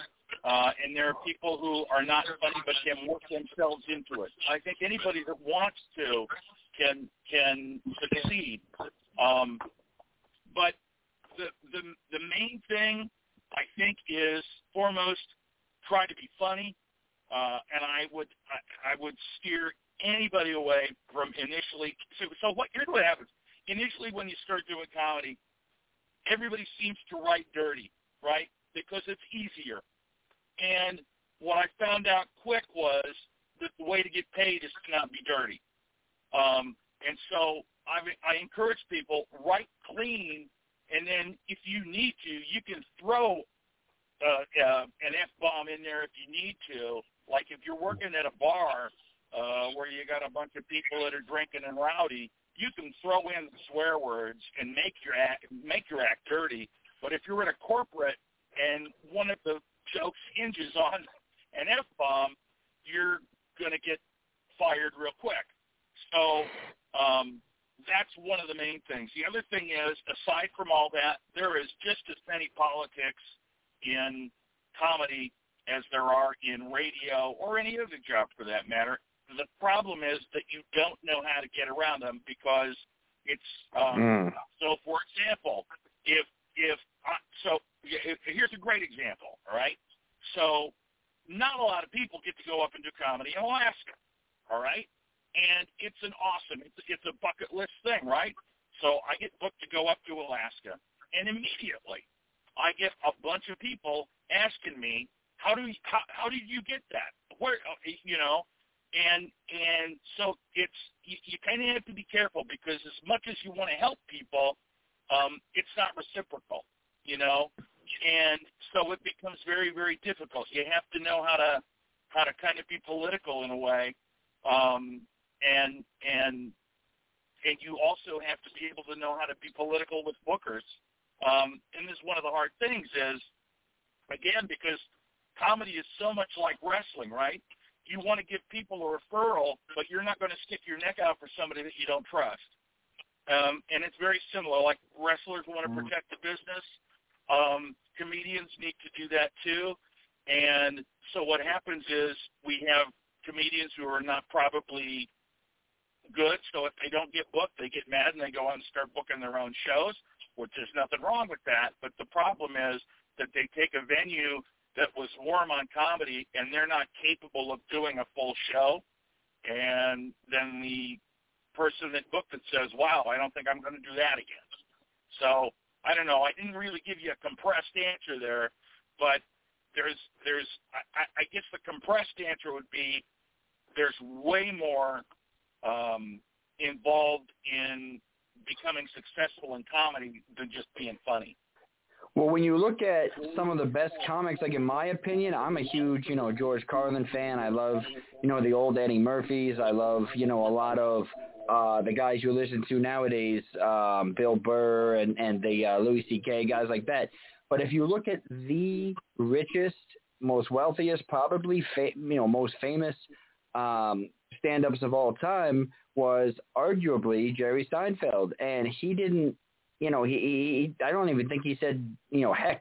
You know what I'm saying? Like he was a clean comic, and you look at the popularity and success that he's had, and I think he's the model behind a lot of that. Do I think it's super funny? No, but that's not my sense of humor. But I mean, in terms of he could play absolutely anywhere. Whereas a guy like Carlin in his later days couldn't really play mostly anywhere because it was too edgy and too whatever. So I get what you're saying there. Yeah. Yeah. And here's the interesting take. Brian Regan is another one that not a lot of people know, but he is a clean comedian, and the guys that are clean command the most money simply because a corporate event will pay them thousands and thousands of dollars to come in and do their act and not offend anybody. Whereas George Carlin, on the other hand, if you go back to his really, really early stuff in the 60s, before he had a beard, he wore a suit, he had slick back hair, but he was still funny. And he grew that audience, and that's the way you get to say whatever you want. And that's what George Carlin did, and that's what Dave Chappelle has done as well to a degree, is that you build an audience, they don't care what you're doing, and arguably later in George Carlin's life, he wasn't nearly as funny, but he was being more authentic and political and giving his opinions. People didn't give a shit. They wanted to hear him. They wanted to hear what he had to say. And that's because he was able to build that audience early on in his career. One thing I was also kind of curious to ask is, I'm sure you deal with it every show, but how do you deal with hecklers? How do you personally deal with hecklers? I'll be honest with you. Yeah, I'll be honest with you. I don't typically have a problem with hecklers. It's funny because I've worked with people where the audience is loud and rowdy and they'll say stuff back. I don't typically have a problem with it. People typically are not yelling stuff at me to try to get me off track. It's almost like they're at church and they're like, amen, kind of stuff like that. I feel like I can talk to the crowd and still get back on track with my material. a lot of comedians don't seem to be able to do that. They need to be on their script per se the whole time, and if somebody heckles them, they get off, and that's when you have meltdowns, and they start yelling at people to shut the F up and all that kind of business. I think for me, I typically just ignore it the first time. The second time I might say something, and the third time, it depends on what it is. But we feel like people are there, at least with my act, to have fun and pay attention to what I'm doing. And let's be honest, I'm rather a large fellow, and I think sometimes maybe people are a little bit scared to try to heckle me. We have Mr. Russell as our guest here, and by the way, I do love your Facebook logo, Russellmania. That's awesome. That's Russell with an R. I do love that. That's awesome. Now, we had unfortunately here in North Dakota compared to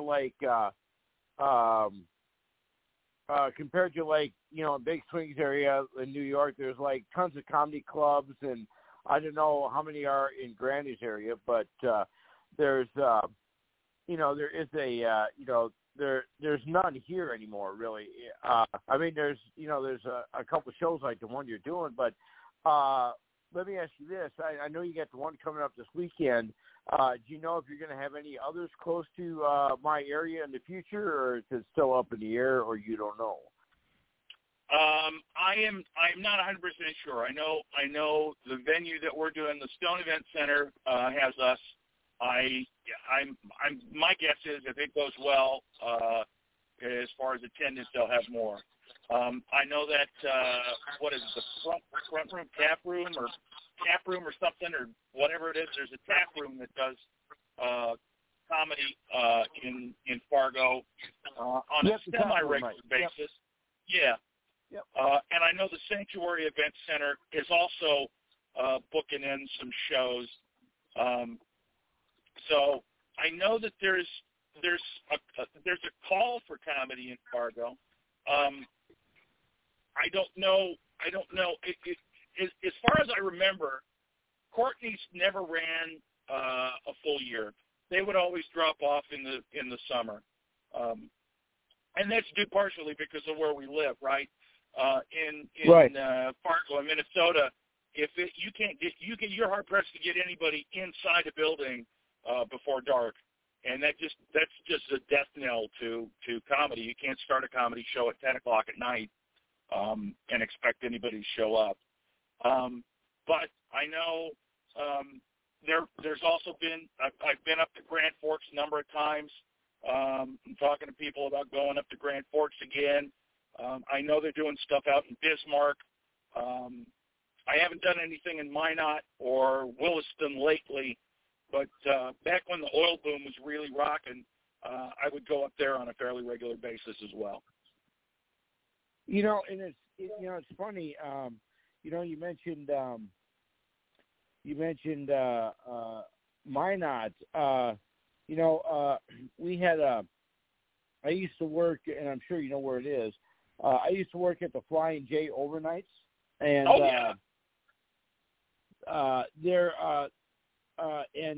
used to have a lot of truckers from Canada that would come through, and I would always ask him, "So where are you coming from?" He said, "Well, I just picked up a big shipment in Minot." I'm like, "Minot? Where's that?" He said, "Well, the other end of the state." And we call that Minot, actually. So, how long have you been out of Fargo? So I moved up to Fargo in when the hell did I move up there? 1989, I think. My youngest son was born in Fargo, and then I left in '98 right after the flood. It just happened. And then I lived down in Rochester, Minnesota for 10 years, working in radio down there. I moved up here to Minneapolis once I started doing comedy full time. It's funny. You mentioned the flood. It's like I tell everybody here in North Dakota. We have 4 seasons: winter, flood, road construction, and football. That's basically it. So we have John Russell's our guest here. We got 10 minutes, and as our fans know that are listening, we do still have the contest going on.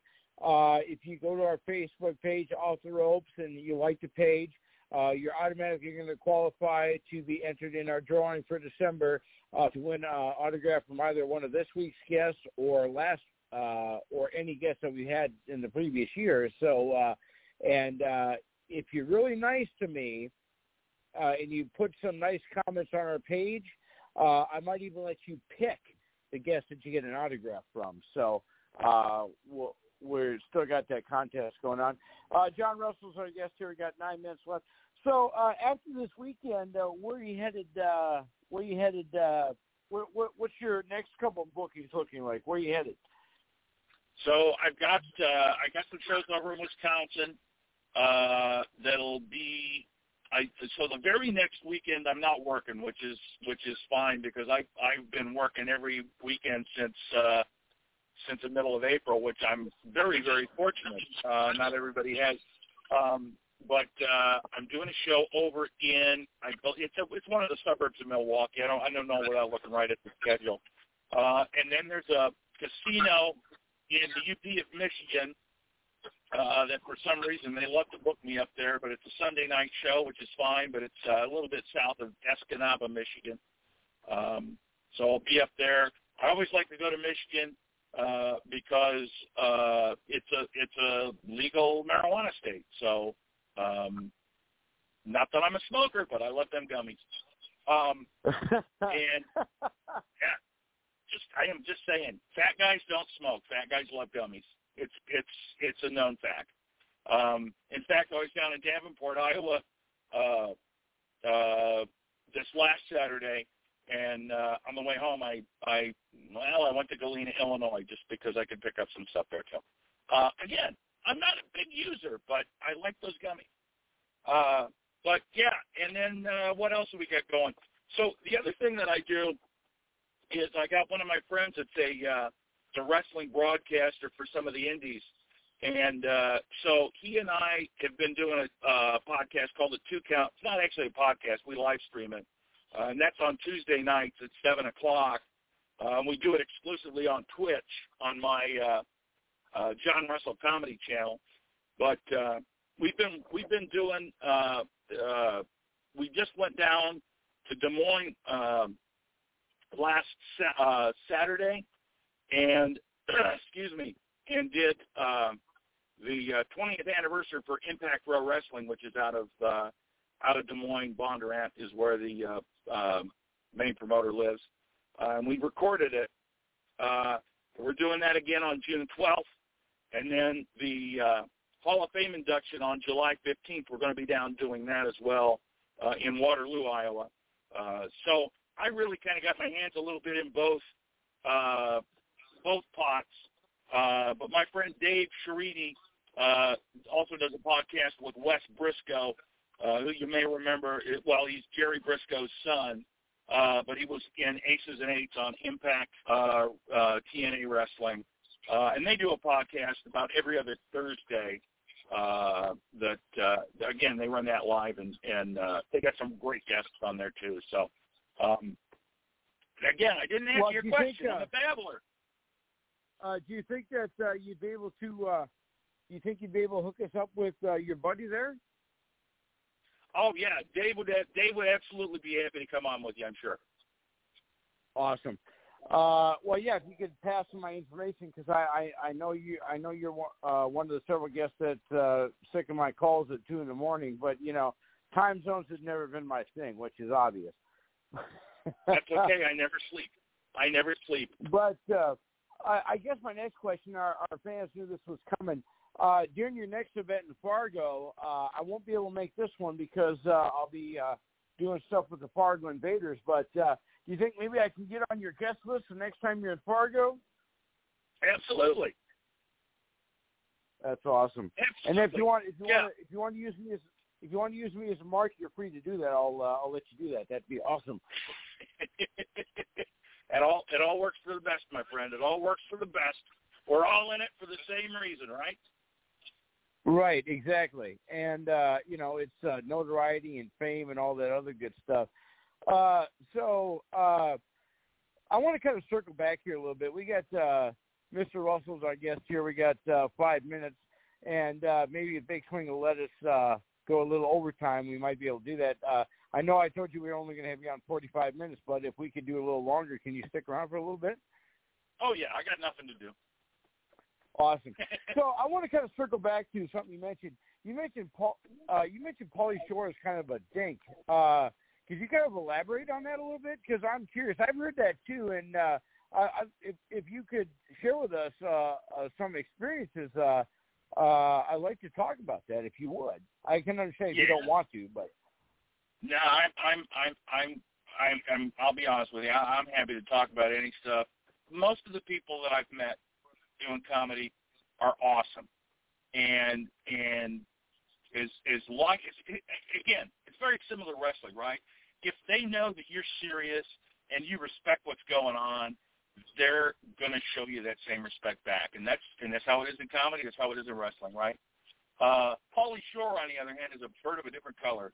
He is out for nobody but Pauly Shore, and so I was booked to open for him in Minneapolis, and it just happened to be he has a documentary out about him going out and touring. So basically, what his business model seemed to be at the time was he would go out, make this documentary, do these shows. He'd make money doing the shows. He'd then sell the documentary to Showtime or Netflix or wherever the hell it was. I don't remember at the time. And then he'd get that money also, and then then he wouldn't have to do anything until he needed money again. Then he'd go out and do the tour thing again. So he had a bunch of shows scheduled around the Midwest, and I was the one that happened to be opening for him in Minneapolis. I did not meet the man until I was off the stage. So I kind of had to wing his introduction, and I didn't even know if he was there. I assumed he was there, but he wasn't there before I went up. So that was kind of strike one.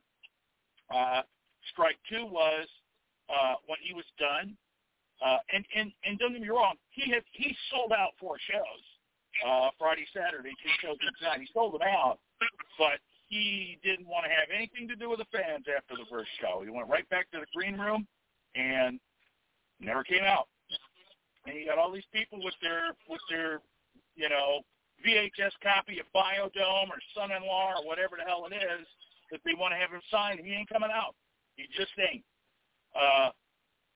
When I got done on the late show doing the announcements, hey, what we got coming up next week, next month, whatever the hell it is, he was already out of the building before I ever got off stage. I mean, he was gone. And so, again, all those people that had merch they wanted to have him sign that they paid money for, he wasn't there to do it. And I felt terrible because there are all these people just sort of standing, milling around, and I'm like, well, I don't want to tell him he's not here. So it all changed, though, on Saturday night, because he had his film crew there. And he was all happy and giggles when the film crew was there. And, in fact, after the first show, he wanted me to stay up on stage, and he wanted to bring me back up on stage and raise our hands and wave and all that happy horse shit. And then after the first show, yes, he went out and was standing by the merch and having fun with the people because the cameras were on. And then when we did the late show, same thing. He was gone back to the hotel before I ever got off the stage. So, man, what a dick move. What a dick move. I mean, and all those people that put him in a position that he can do that, he doesn't even give a shit about them, and it's very irritating to me. It is. So we can do this before our regular time runs out. If our fans want to check you out and see it, you got a Facebook, an Instagram, a YouTube, a Twitter, a Twitch, a GoFundMe. What do you got? I got it all, baby. Well, I got a lot of it. On Twitch, it's John Russell Comedy. John Russell Comedy on Twitch. In fact, I am the oldest guy on Twitch. I do have a jingle that I paid an English woman to make for me. On Twitter, it's just @JRComedy. And on Facebook, I'm on there. I got like 3 different things, but you can look for me. I'm the goofy looking bastard. Like the icon said, look for WrestleMania. It'll probably pop up. And I got to ask. This is kind of an ego thing. The icon made you a cool collector's card. What did you think of that? I liked it. Now, I'm just kind of curious. Has anybody ever came up to you? I mean, like, people say, people tell me all the time I look like Mick Foley, which I didn't really like until the actual guy told me I look like him. But has somebody ever told you look like anybody? Oh, dude, I get told I look like a ton of people, man. I have been told, excuse me, I've been told I look like I should be the lead singer in a Love tribute band. I have been told I look like the skipper from Gilligan's Island let his hair grow too long. I have been told, you remember the Dallas Cowboys defensive coordinator that he had the brother that was the head coach, and he was, I can't think of his name, but if you just see the picture, you'd know. I've been told I look like him. Wow. Has anybody ever said Sam Kinison to you? No. People. It's funny. Nobody said I look like Sam, but I used to sort of yell a little bit, and people said, "Oh, you're like Sam Kinison," and so I kind of backed off a little bit, to be honest with you, with yelling, because that's the last thing. I don't want people to see me and be reminded of somebody else. If it's delivery or that kind of thing. I don't want that. I mean, you want to be known and remembered for stuff you do on your own, not because you remind them of somebody else. Well, what's really kind of funny is I had I got a little fan that messaged me, and he said, "Now don't get offended. This is not me. It's him." But he said, "You're going to have George Washington on your show?" George Washington. Well, that's different. I get told I look like Ben Franklin a ton. Ben Franklin is okay by me. I don't know. It's funny because people are always, they'll say, "Oh, don't get offended," and then they'll say you look like shit, basically. Well, I'm never offended because I'm like, they say shit, and it's like, what? And people are like, "Oh, I can't believe you didn't get all worked up about it." But I have a mirror. I'm aware of how I look. It's not like something new. It's not like somebody just sprung something on me, and I'm like, "Oh my God, I didn't realize I was a fat fucker." I knew it the whole time. And one of the last one, has anybody ever compared you to Sorrel Book? No, but I know you're talking about Boss Hogg. I think, I can sort of see the resemblance to a degree. My eyes, as I get older, are getting more buggy like his, and I definitely am starting to get a turkey neck as I get older. To be honest with you, you would have been a much better choice to play Boss Hogg in the Dukes of Hazzard movie than the guy that they picked. That's for certain. I don't know about that. He was a brilliant character actor. I'm just a fat guy. Well, he did speak, I believe it was, 25 different languages, I do believe. Oh, wow, that's incredible. I can't even speak. No. I can't even speak one, let alone two. Yeah, I can say no in like 16 or 17 languages, so. John Russell's our guest here. We got a few more minutes before we got to wrap this up. But, I'll tell you what, John, we do appreciate you taking time out of your schedule. You've been so awesome, and I'll be in contact with you. The next time I see that you're going to be in close proximity to me, I'll come out and see your show, and if you can get me on your guest list, if that's a thing, I'd love to come hang out with you. Absolutely, I will look forward to it. And if anybody's listening in Rochester, see, God damn it, I don't know where I am. I don't know. I need to go have one of those gummies. That'll calm me down and make me think clearer. If there's anybody that's in Fargo and you're looking for something to do on Saturday, come on out to the Stone Event Center. 3 really, really talented comics, and we're gonna do our utmost to make sure you're happy and having fun when we're there. And it's always kind of old home week for me because a lot of the folks that I got to work with will come out, and some of the folks that I used to have as neighbors and friends as well. So I will look forward to that. And I'm sad that you won't be able to come to the show, but the next time we're up there, I will definitely put you on the list, man. And, yeah, just to review it, there's going to be 3 comedians, correct? Yes. D'Angelo Funches will be the opening act. I'll be the feature act, and Mark Poulos will be the headliner. And real quick here, like I said, we got just a few more minutes, but can you tell us real quick for fans that don't know the difference between the 3 opening, feature, and headliners? So basically, the way that a comedy show works, right? It's been kind of formatted.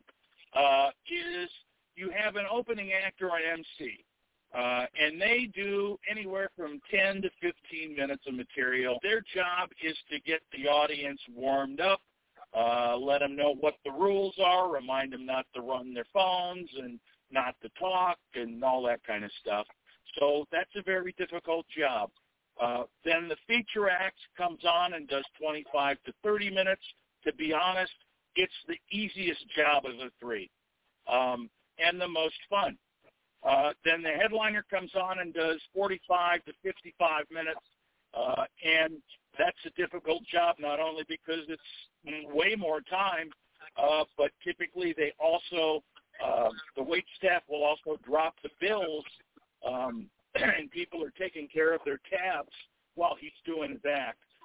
So that's something that you have to learn how to deal with as well. But excuse me, gosh darn it, I'm getting hoarse.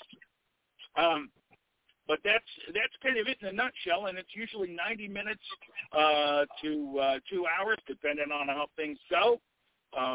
In this case, I think it's be probably closer to 2 hours because there's no show after it.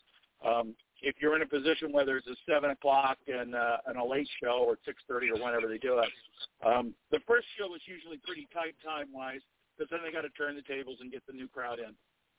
But when there's just one show, time is really not terribly limited. So there's no real penalty, like, if you're supposed to be on for like 30 minutes and you go like 45 or 50, there's no griping in the back. Well, yeah, there is griping in the back. So typically you want to try to stick close to your time. And the reason is because things are timed that way on purpose. Basically, if you do more than your time, we like to call it stealing laughs. And if you go too far over, a couple 3 minutes, nobody's going to gripe. But if you go too far over, it will create a problem because you tire the audience out. The 90-minute show length is sort of based on the attention span of most people, right? Typically, movies last around 90 minutes because that's about the length that somebody can sit still and continue to pay attention. So you don't want to go way over. I've worked with people that have done, and brag, like, hey, I did an hour and 22 minutes. Well, you just fucked everybody. So yeah, and on the other side, like the casinos, sometimes the casinos really want you tight on time because they want to offer that kind of Vegas glitz and glamour of a show, but they also want people back out there gambling. So I've worked for several casinos that in the contract it says if you go more than your time, you will be docked half your pay. So we do have to watch that as well. Timing is really, really more important than people realize. Right. Well, I'll tell you what, speaking of timing, they're starting to give me the heave-ho. So I do appreciate you being on the show with us. John Russell's our guest here. You've been wonderful. Fans listening, if you go to our Facebook page, Off the Ropes, you'll find out who's coming on next week. I'll either drop that either Thursday night or Friday night, and we'll definitely see you all here back next week. Another big show coming your way. And with that being said, I'm sure Big Swing will hit the music, and we are out of time. Thanks, John. Thanks, everybody. Dead man walking. You've done it now.